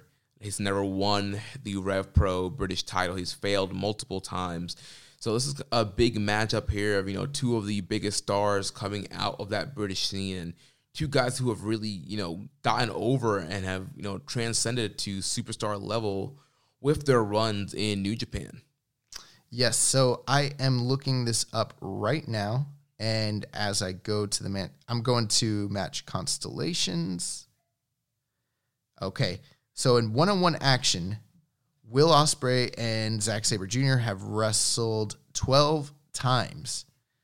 Their very first match in 2014, Will Ospreay defeats Zack Sabre Jr. That's exactly what I was talking about. But it was in 2014. It was in SWE, so we can kind of forgive them. So let's move on. 2015 Super Strong 16 Tournament Finals. The winner, Will Ospreay, defeating Zack Sabre Jr. at Progress, Chapter 19. Well, I mean, there's no way Will Ospreay beat him again, right? Yeah, that would make sense. So let's just move on. Battle of Los Angeles 2016 quarterfinals. Will Ospreay defeats Zack Sabre Jr. Oh my God. Gosh. Well, let's move on. Will Ospreay defeats Zack Sabre Jr. Rev Pro live in Portsmouth 9. So it looks like Will Ospreay's got quite a few wins over Zack Sabre, but most of the like more like widely seen and regarded matches, like the ones in New Japan, the ones in Evolve, 16 Karat Gold tournament, all that, the UK Super 8 tournament in 2014. Zack Sabre does hold a winning record over Will Ospreay, but Will Ospreay's beat this dude like four or five times. So they're not that far off. So clearly that's a little hole in the story there, but you know how wrestlers are. They get hit in the head. They forget things. Right. But yeah, either way. Journalism. Still a great matchup here and a long rivalry and something for Ospreay to prove here. Yeah, I'm very excited for this match. As I said previously, I do think Will Ospreay is going to win the title here. And I think part of the reason why is with the potential promotion of him as being a heavyweight. I think that maybe winning the Undisputed British Heavyweight title might be a really good step in the right direction to kind of promote him as such. Yeah, Ospreay winning is definitely an option here, but I don't know. I'm kind of leaning more towards Zack Sabre Jr. It feels like 2020 they are planning on kind of rebuilding him after the not so stellar year as far as match record wise that Sabre had. Sabre had a lot of losses last year. So I feel like they're going to try and rebuild him and get him a lot of big wins this year and kind of get him established as a threat again. I wouldn't be surprised at all if Zack Sabre wins, and you bring up some really excellent points. One thing also to take, I guess the reason I keep kind of going against Zack Sabre is like oftentimes in most companies, if you're a champion and you're like a widely regarded, you might have one, maybe two really long-term defining title reigns. 3 maybe, it's very rare that, even some of the champions that like Okada, and Tanahashi, not all of their reigns were super, super long, and with multiple title defenses. You look at Zack Sabre Jr. and his run through Rev Pro. I mean, I think he's held the title 2 or 3 times. I think this might be his 3rd time. And all of his title reigns have been like over a year, multiple title defenses, very, very lengthy. So I am just wondering like how long they plan to actually keep the belt on Zach. The other thing too is like Will is one of the few guys when I thought they could go with Sonata back in at Wrestle Kingdom. Part of that was because he has a built-in fan base and exposure in England that many of the Japanese wrestlers don't have. So I thought it would make sense for him. Well, that goes doubly for Will Ospreay. I mean, Will Ospreay is a staple of that country. So it would make all the sense in the world if you wanted to go with Will, especially since Will is a RevPro guy. So right, and if RevPro wants to draw some big houses, Will Ospreay as RevPro champion, that's going to draw some folks. Right, and you can continue to do business with Zack Sabre and Will Ospreay if Will wins. If Zack wins, then it's pretty much a one and done. And then you kind of have to wonder, where does Will go from there? Obviously the next step is the New Japan Cup, But I just think that would be a nice accolade to kind of give Will.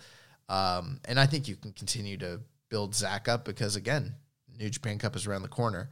But if Zack taps him out, I won't be surprised whatsoever. Yeah, and if Ospreay wins, that kind of helps solidify this very subtle transition to the heavyweight division that we've kind of been seeing teased throughout 2019. And obviously he's dropped the junior title, and there's been a lot of speculation and question on whether or not he's going to be in Best of Super Juniors or he's going to continue to compete as a junior in 2020.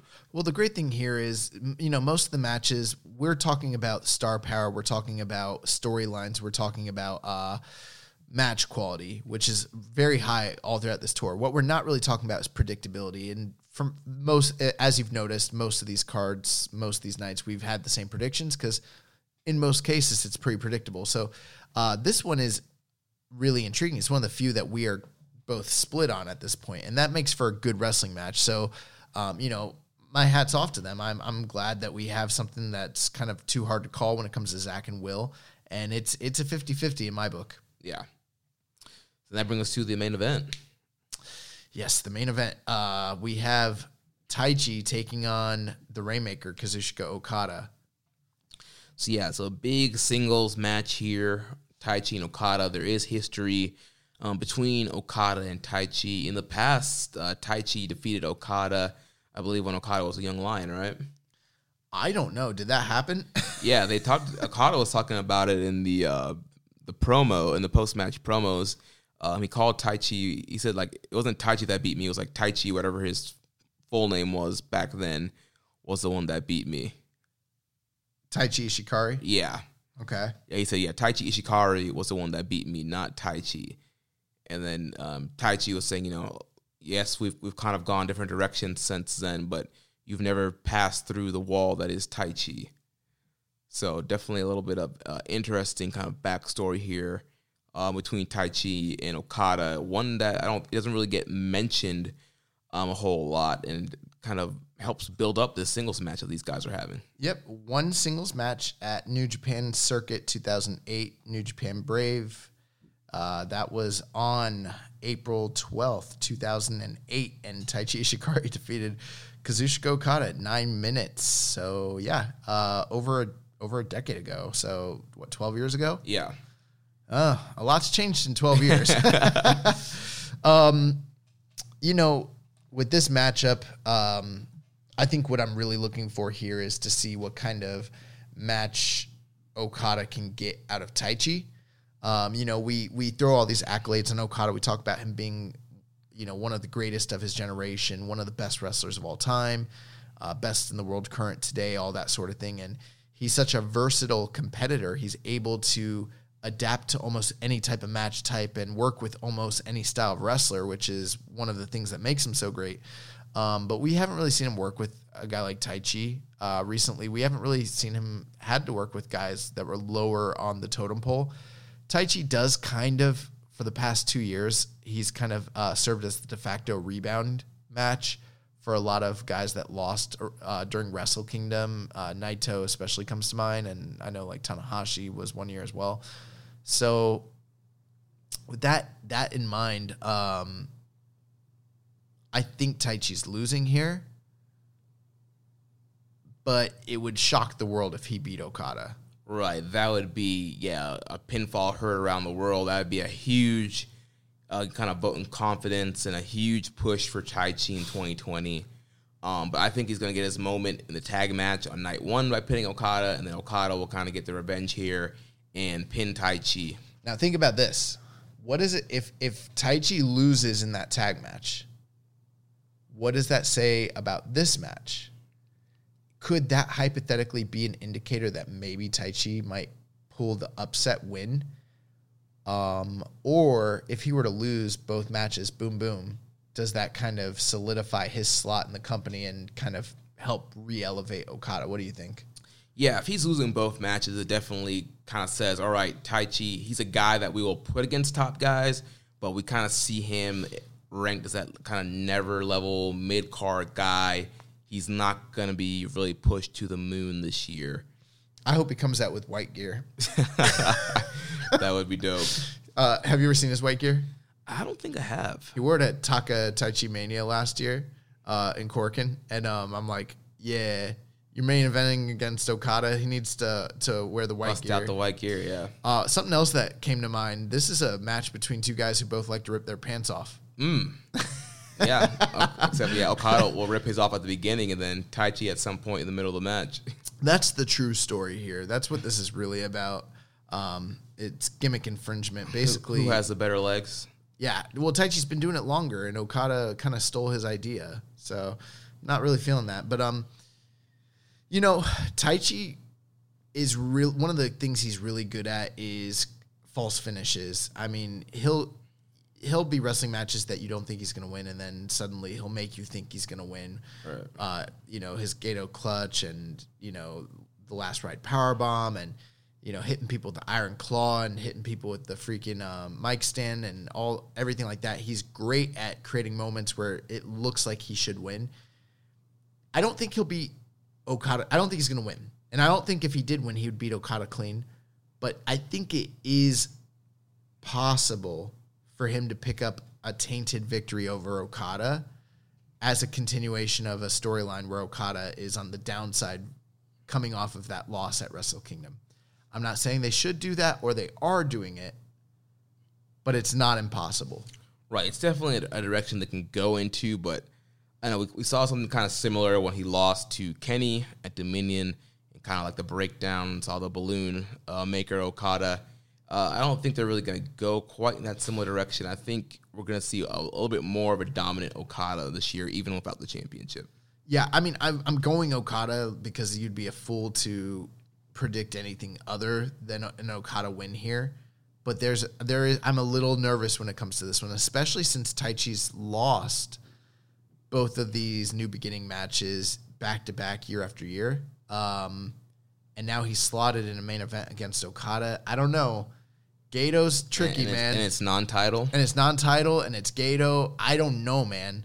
But I'm going Okada. I think the match is going to be really good, believe it or not. Yeah, I'm going Okada also. I think it's going to be great. I think we're going to see kind of big match Taichi here. The Taichi that we see against guys like Ishii, and I think we're going to get a banger of a main event here. Either that or Taichi knows that's what we want, and he's going to fuck off. Right. All right, so that wraps up our predictions for New Beginning in Sapporo. Really good-looking cards. And what nights are those? So those are February 1st and 2nd, Saturday and Sunday. Saturday and Sunday. Okay, cool. So now we're going to move on to questions. First from Reddit user Grunty Dogs. He says, with the G1 moving to the fall, how will that affect the Junior Tag League and the World Tag League?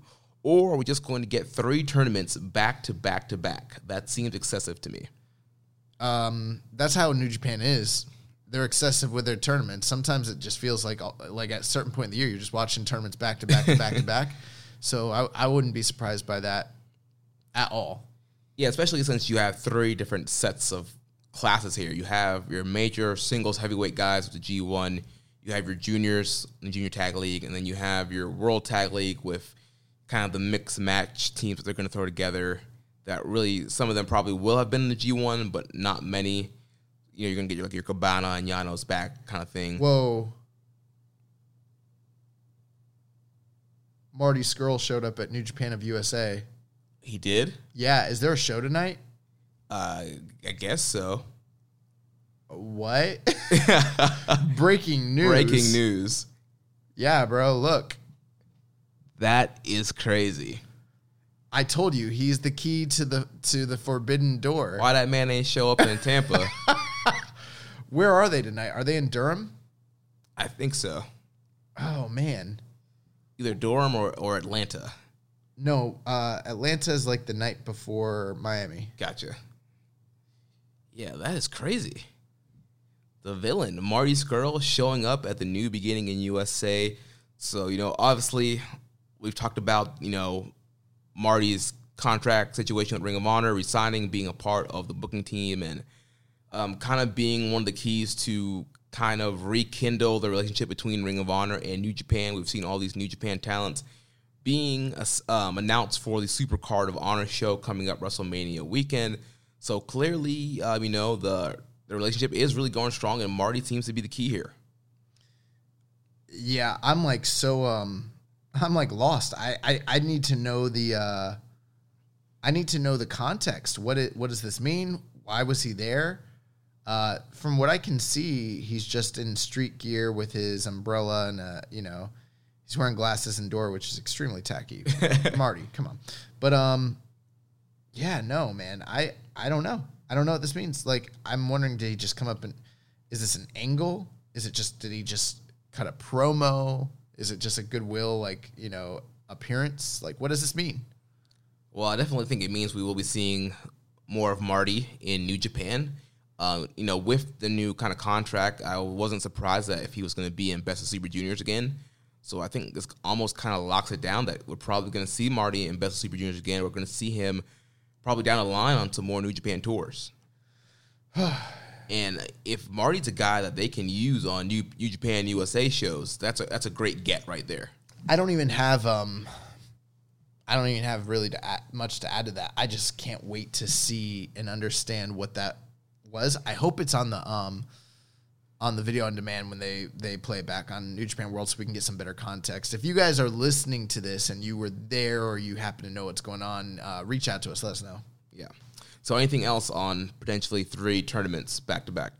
No, I exactly what I said earlier. I don't think it's excessive for New Japan because they love running tournaments. I mean, they're basically running tournaments all year long with small breaks in between. Could they shake things up because the G1's moving to fall? Absolutely. Could they change the format of some of these tournaments from leagues to single block tournaments? That's exactly what I was about to say. Like, it would be very refreshing if you do both the Junior Tag League and World Tag League as single elimination tournaments. That's possible. It might be more feasible from a booking perspective and, touring and dates and stuff to do something for 1 or 2 of those tournaments. But I don't think they necessarily have to just because the G1's moving. Yeah. So next question from Reddit user Rambone Slam Pig. It says, do you see anyone stepping up and having a year in 2020 like what Will Ospreay had in 2019? No, because no one in the history of wrestling has ever had a year like Will Ospreay had in 2020. In 2019. I'm sorry, 2019. My mistake. Yeah. Will Ospreay could. Yeah, he could top himself. Will Ospreay could, here's the thing. You have a perfect storm of elements that were at play. The fact that Will was working the US and the UK indies and New Japan simultaneously, plus working dates in like Australia, New Zealand, and in Spain, and like literally everywhere. I think that had a lot to do with the type of year he had, and then also just like the way that the booking got behind him and the kind of match output he did and the opportunities that were afforded him. Like,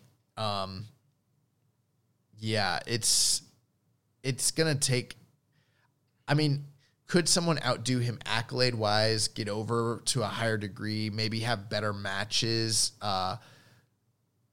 Definitely. But can someone step up and put out the kind of output that Will Ospreay put out last year as often or as no one's ever done it before? Like, when we say it's unprecedented, it really is unprecedented. Nobody has ever had that many great matches that often consistently. The only thing I can think of is like Ric Flair, like touring as the NWA champion in the 80s, and that's a different era. But you know, when you compare the matches, you know, they don't really stack up, obviously. Right. I mean, I think the one guy that could have something close could be Shingo. He's doing some U.S. dates this year. I'm sure he's going to be highlighted more in a singles role this year. He's getting that never title match. I think Shingo could have a very close year and have the kind of output match quality-wise that Ospreay did. Yeah, and you know, I think for a lot of wrestling fans too, they probably, when they were talking about the kind of year that Will Ospreay had, they probably were, in most cases, only taking into account the more widely seen stuff like what was happening in New Japan. So if you compared his New Japan year and work to other guys that might come along, then yes. But if you're realistic and you compared like his Progress stuff and his Rev Pro stuff and, you know, the Triple W stuff and everything that happened WrestleMania weekend and, you know, everything, no. Like, because I don't know anyone else that is working that often in that many places, having that many great matches. But you're correct. Shingo is a guy that definitely, I mean, there's a lot of guys in New Japan who could have just as good, I mean, Ibushi, Shingo, Right. Ishii, Okada. I mean, you know, I'm not sitting here telling you that Will Ospreay is the best wrestler in the world, but he has a style of match that he can consistently deliver and build upon that is so fantastic, dynamic, and he makes everybody look great. I mean, it'll be hard for anybody to do what Will Ospreay does, and to hope that their body also like Holds up, man. I don't know. Next question from Reddit user WizFactor. He says, do you think Naito should permanently retire the Stardust Press? I feel the story of the Stardust Genius has come to a satisfying close, and that the move was given a perfect send-off at Wrestle Kingdom 14, not to mention that the move will only get harder to pull off as Naito enters his 40s. Possibly. I mean, that's one way you could go. There's also if you could look at it from the other side of the coin. Naito hadn't successfully hit the move since he last attempted it on Okada the 2 years prior at Wrestle Kingdom.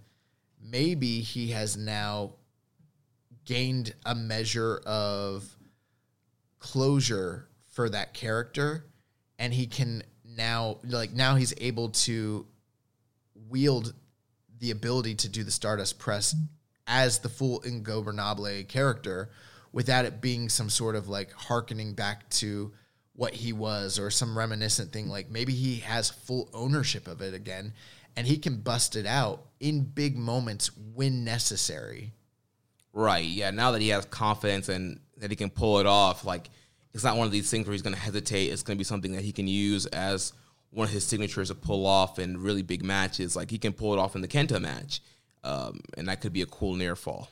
Yeah, and I mean, here's the thing. The biggest difference between what happened when he failed to land it at Wrestle Kingdom versus when he landed it this most recent Wrestle Kingdom is that the first time when he went for it against Okada, that was Wrestle Kingdom 12? Yeah.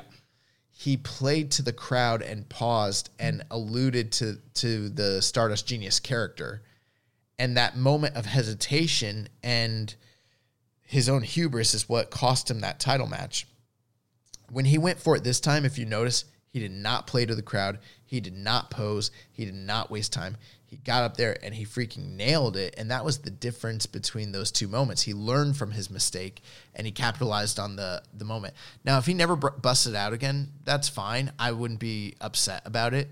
But I like the idea of guys being able to go back to the well and pull things out that they haven't in a long time when necessary, especially against like super opponents. So right, and especially in a match where like there's super desperation, they've literally thrown everything else out.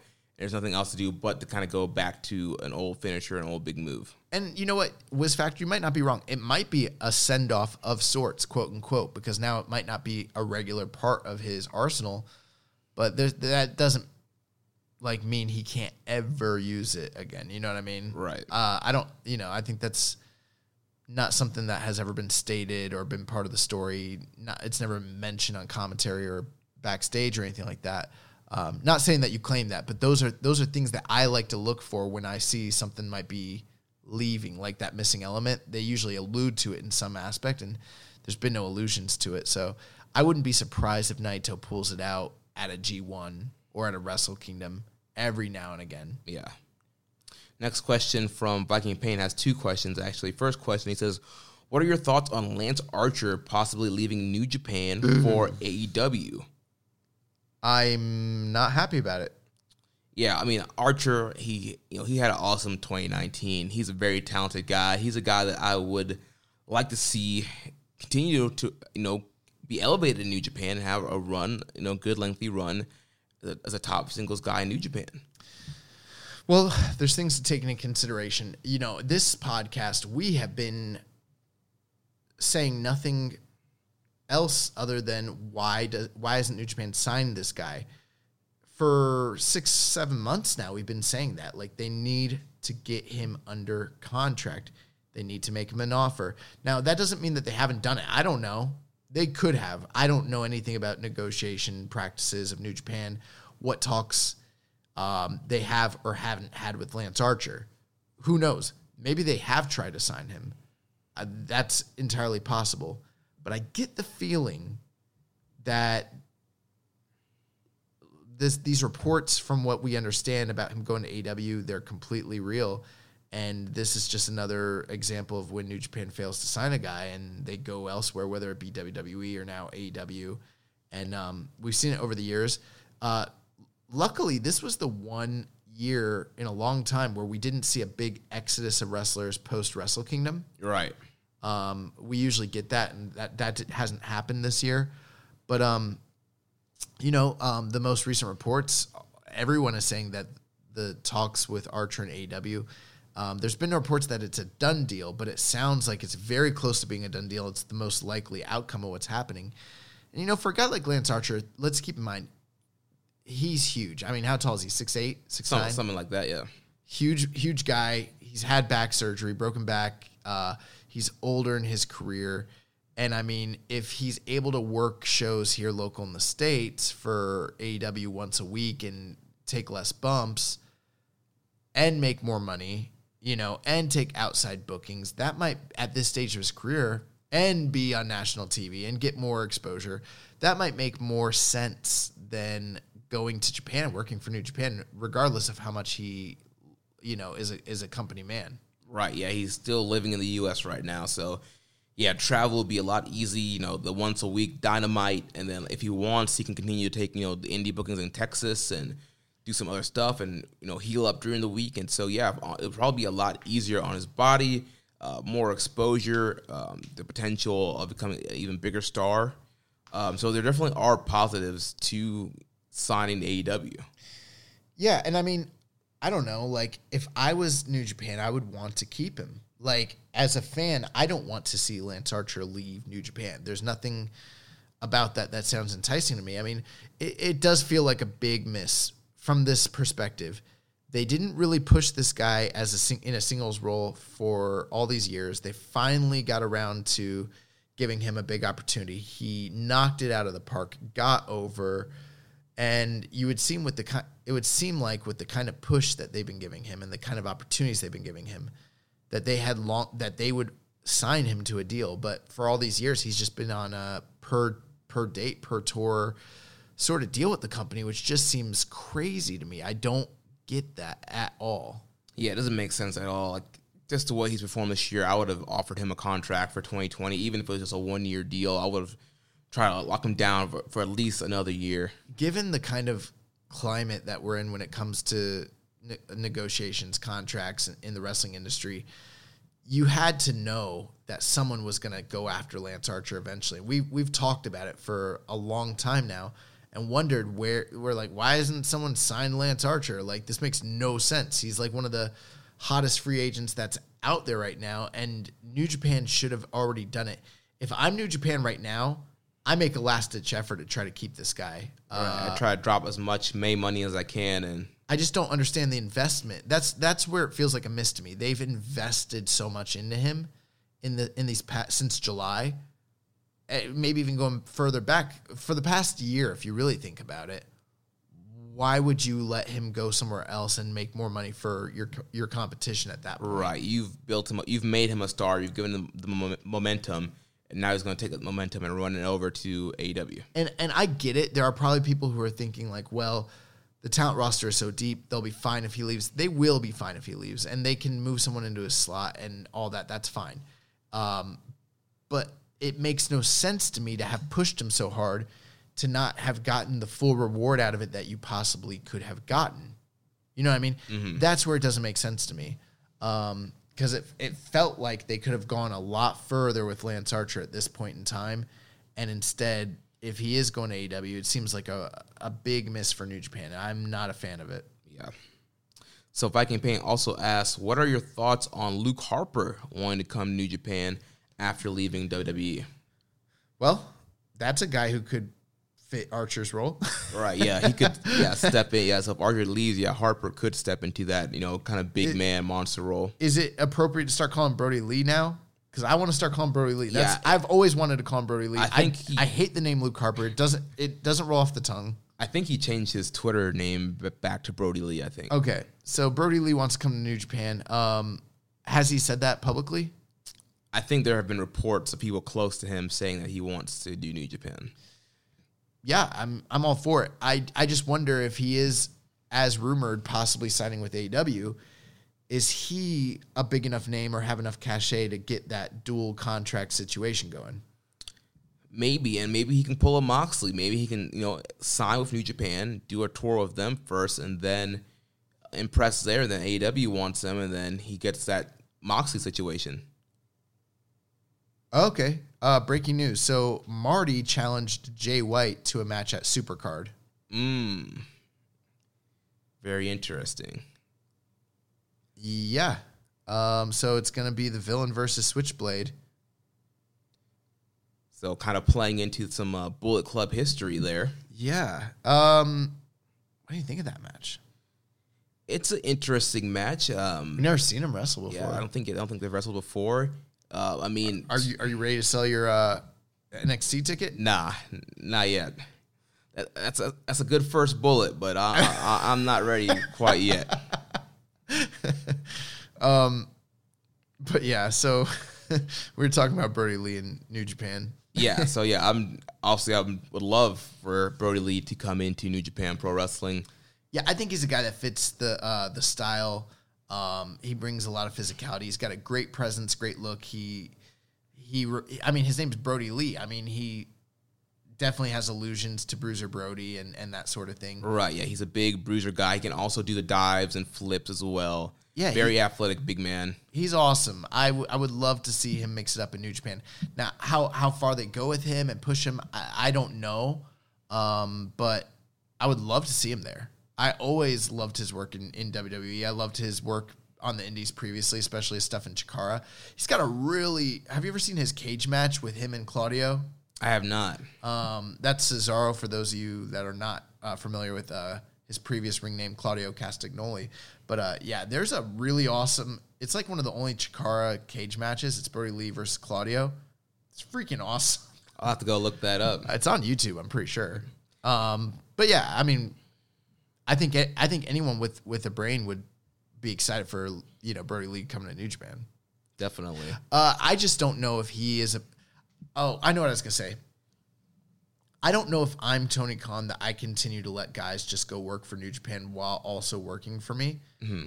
And I don't know if I just don't know if I do that. You know what I mean? So I don't know if I allow guys to have the dual contract situation. Yeah.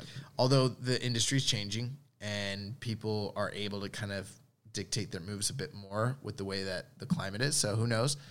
But I don't know. I think that we're going to see less of that going forward, to be honest. Unless you're like a really top guy, probably. Yeah. And then Viking Pain's last question, he says, lastly, with this year being the 30th G1, do you guys think there'll be any surprise entrants this year? I think there'll be one special entrant per block. And my guesses are Naomichi Marufuji and Kenny Omega. Those are not bad guesses at all. Two guys that have been in the G1 before. Obviously, Kenny Omega's won it in the past. Marufuji's been a block finalist. Still a big name in Japan. Both these guys. Yeah, I think that'd be really, really cool to see both of them in there, especially if you did bring Marufuji back with the Kenta connection. You could tell a really cool story there. And then obviously Kenny and Ibushi. But, I mean, it's a little bit fantasy booking at this point. I don't know.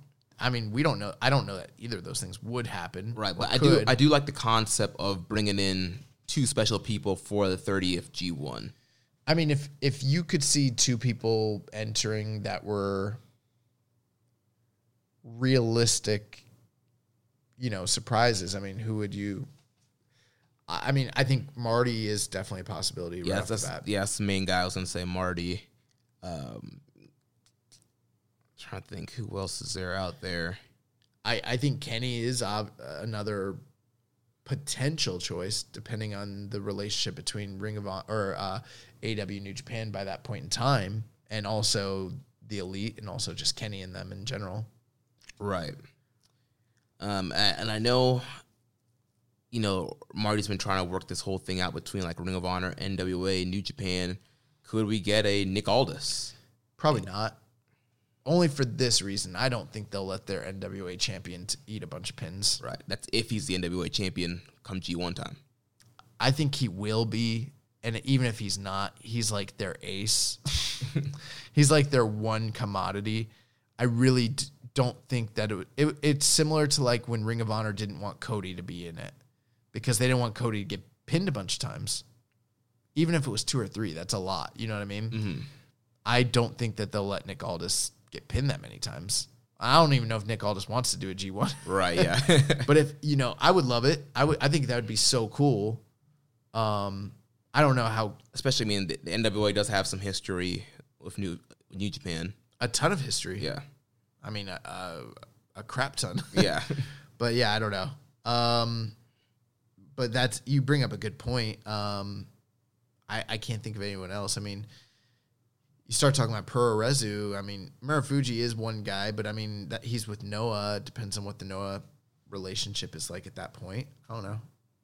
Right, yeah. I don't know. I know, Okada's mentioned, wanting to have that big super show. I don't know if you bring in, a guy from Noah, a guy from Dragon Gate, DDT or something like that. I don't know. Well, Dragon Gate, generally, they're like isolationists. They don't really work with other companies too much. Yeah. So, most likely not. If they were going to work with anybody, I would think it would probably end up being like Noah and All Japan, most likely, especially since those are the ones that Okada mentioned. Yeah, I got to tell you, there's so much talent in New Japan at this point. There's so much. Every year, who gets to be in the G1 is so like crazy that I don't think they have surprise entrances. And if they do, I don't know if it'll be someone who's not signed to the company like the way it was with Kenta or Mox. Right, like if Harper signs, obviously you could see like a Harper. Right, exactly. I could see something like that, but I don't know. I don't know if they bring in someone from the outside like they've done in the past. There's a reason they haven't done it in so many years. Yeah, I'm not opposed to it, but I don't know that they do it. And last question here from Reddit user Hawaiian Punch BV says, "Do you think Naito's days as a wrestler are numbered after his eye surgery, especially when Milano Collection AT had to retire due to a similar injury?" Did you read his interview on the NJPW website? I did, yeah, talking about sneaking off to have the surgery like right before Wrestle Kingdom. That's crazy. Yeah. They said this dude was wrestling out there with like partial like loss of eyesight. And they were talking about like the needles in his eyes. Oh God, it was kind of crazy to read. I mean, as far as I know, no. But you just never know. It's wrestling. I mean, someone could be gone tomorrow. You just never know, Are his days numbered? Yeah, his days are numbered. I don't know if it's just the eye. It could be the neck. It could be the knees. Pretty much every pro wrestler's days are numbered. Yeah. But, I mean, with Naito, he's got a mounting list of injuries, and it's all becoming very apparent. I was listening to another show. They talked about this exact same issue, and they were saying that they're like, it didn't affect his work, and they couldn't tell the difference. But I feel like we've been talking all year about how his work has definitely been hampered by something or multiple things. And I think that this could definitely be an apparent reason for why maybe the match quality's been down. Maybe, it seemed like he's been a half step slower, not as good as he once was. I hope that this surgery cures his ailment and he continues to be able to wrestle for a long time. But yeah, I mean, this could definitely be something that, hampers his career. Definitely, yeah. Hoping, the surgery, healed up the eye and that he'll be able to continue for as long as he wants to continue. But again, I wouldn't be surprised if that stops him, or like you mentioned, the neck or the knees or something else that winds up happening. So, yeah. So moving into the news, just have some quick few news items here. So mentioned it earlier, but Carl Fredericks suffered an injury after the Nashville show. He's being pulled from the remainder of the New Beginning in USA tour. And then we have an update on Kota Ibushi, who we mentioned was pulled from the tour due to having a flu. There was more specifics on what exactly Ibushi's suffering with. So he's dealing with Mallory-Weiss syndrome and is expected to be out of the rest of the New Beginning tour. Kota Ibushi's illness seems to be far more worse than initially thought. According to a report by Hochi News, the Golden Star, who missed the NJPW US tour due to influenza, informed on Twitter that he's suffering from Mallory-Weiss syndrome, a condition in which the boundary between the esophagus and the stomach is damaged and the mucous membrane is vertically torn and bleeding. Repeated vomiting can increase abdominal pressure, causing strong pressure on the mucous membrane from the lower esophagus to near the entrance to the stomach. It's expected that Ibushi, who had just renewed his contract from New Japan Pro Wrestling on January 18th, will be missing the remainder of the New Beginning tour, which runs until February 9th with Osaka.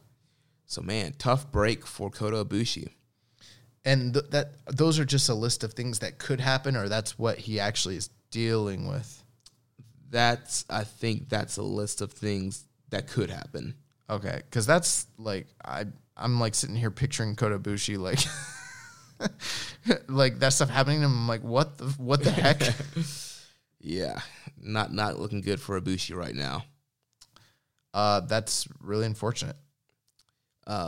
Lions Break Project 2 is up now on NJPW World and YouTube. It's free on NJPW World. And then last thing here, El Desperado and Zack Sabre Jr. have been added to Lions Break Project 3, which is happening WrestleMania weekend, part of WrestleCon. Nice. And now it's time for the recommended match of the week. And Young Boy, it's your pick. Yes, so I know it's New Beginning Tour, and I could have easily given you guys something from New Beginning, something on brand, but I want to kick it a little old school, just give you guys one of my favorite matches from years gone by. So we're going to go back to the great year of 1980.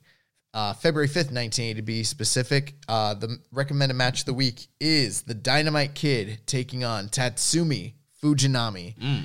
And this match freaking rules. It just does. If you've never seen it, you have to go out of your way to see it. It's easily the match of the year in 1980. Definitely for New Japan, it's definitely a contender for match of the year across the world. Now, keep in mind, in today's standards, I would rate it close to like four stars, probably, maybe slightly higher than that. But we're talking about 1980. You're right. So it's an incredible match. And I mean, Dynamite Kid, just some context here. Fujinami at this point is still not a heavyweight. He's still in the midst of his junior run, as at this point he's the WWF junior heavyweight champion title holder. He's defending the title against the foreign invader Dynamite Kid from Canada, or not from Canada. Dynamite Kid's from England. From England, yeah. But this match is just really awesome. It starts kind of slow, picks up with it's like it's definitely like a template for like the modern New Japan style. It's like it starts off kind of slow, holds, then it works into giant strikes, and then it just continues to increase to high risk moves. Fujinami bleeds. Kid just kicks the shit out of him, like tons of near falls, tons of missed spots. Fujinami doing dives to the outside in 1980, which is just topes and suicidas, which is nuts for the time. And really satisfying finish. Dynamite Kid is just at his all-time best in this match, one of the best matches of his career. And, you know, you don't hear a lot of people talk about this nowadays, but on the classic wrestling message boards, this is a known match. People that are 80s, you know, Japanese wrestling fans, they know about this match. And it's very highly, like, heralded as a great, you know, contest. So if you've never seen it, I think it only goes like 15 minutes, not even. So it's not overly long. But Dynamite Kid, Fujinami, you can find it on New Japan World. That's my recommended match of the week, and you've got to see it. Nice. Yeah, so definitely check that out, guys. Next week, we'll be back here to review the New Beginning in Sapporo, Night 1 and Night 2, and give our predictions for New Beginning in Osaka. If you enjoyed today's show, please consider making a donation. Visit socialsuplex.com/donate and click on the donate button under the Keeping It Strong Style logo. Make sure you connect with us on social media. On Twitter, the show is at KIStrongStyle. You can also follow us at Social Suplex. You can follow me at Jeremy L. Donovan. On Facebook, we're facebook.com/Social Suplex. You can also find us in the Wrestling Squared Circle, facebook.com/group/Wrestling Squared Circle. On Instagram, we are at Social Suplex. On Reddit, I'm the Pro Black Guy, and Josh is Keeping It Strong Style. You can email me, Jeremy at socialsuplex.com. Check out all the other shows on the Social Suplex Podcast Network. One Nation Radio, hosted by Rich Latta and James Boyd. The Ricky and Clive Wrestling Show. Also, we have our podcast dedicated to independent wrestling, Grown Men Watch This Shit, hosted by Jeremy Tate and Chris Bryan. Also, we have Get in the Ring with Danny and Beast Mike. And then we have All Things Elite with Floyd Johnson Jr., Amy O, and Tiffany. Don't forget to subscribe and leave a rating and review. We will catch you next week on Keeping It Strong Style, the ace of podcasts. Thank you for listening to Keeping It Strong Style. We'll see you next time.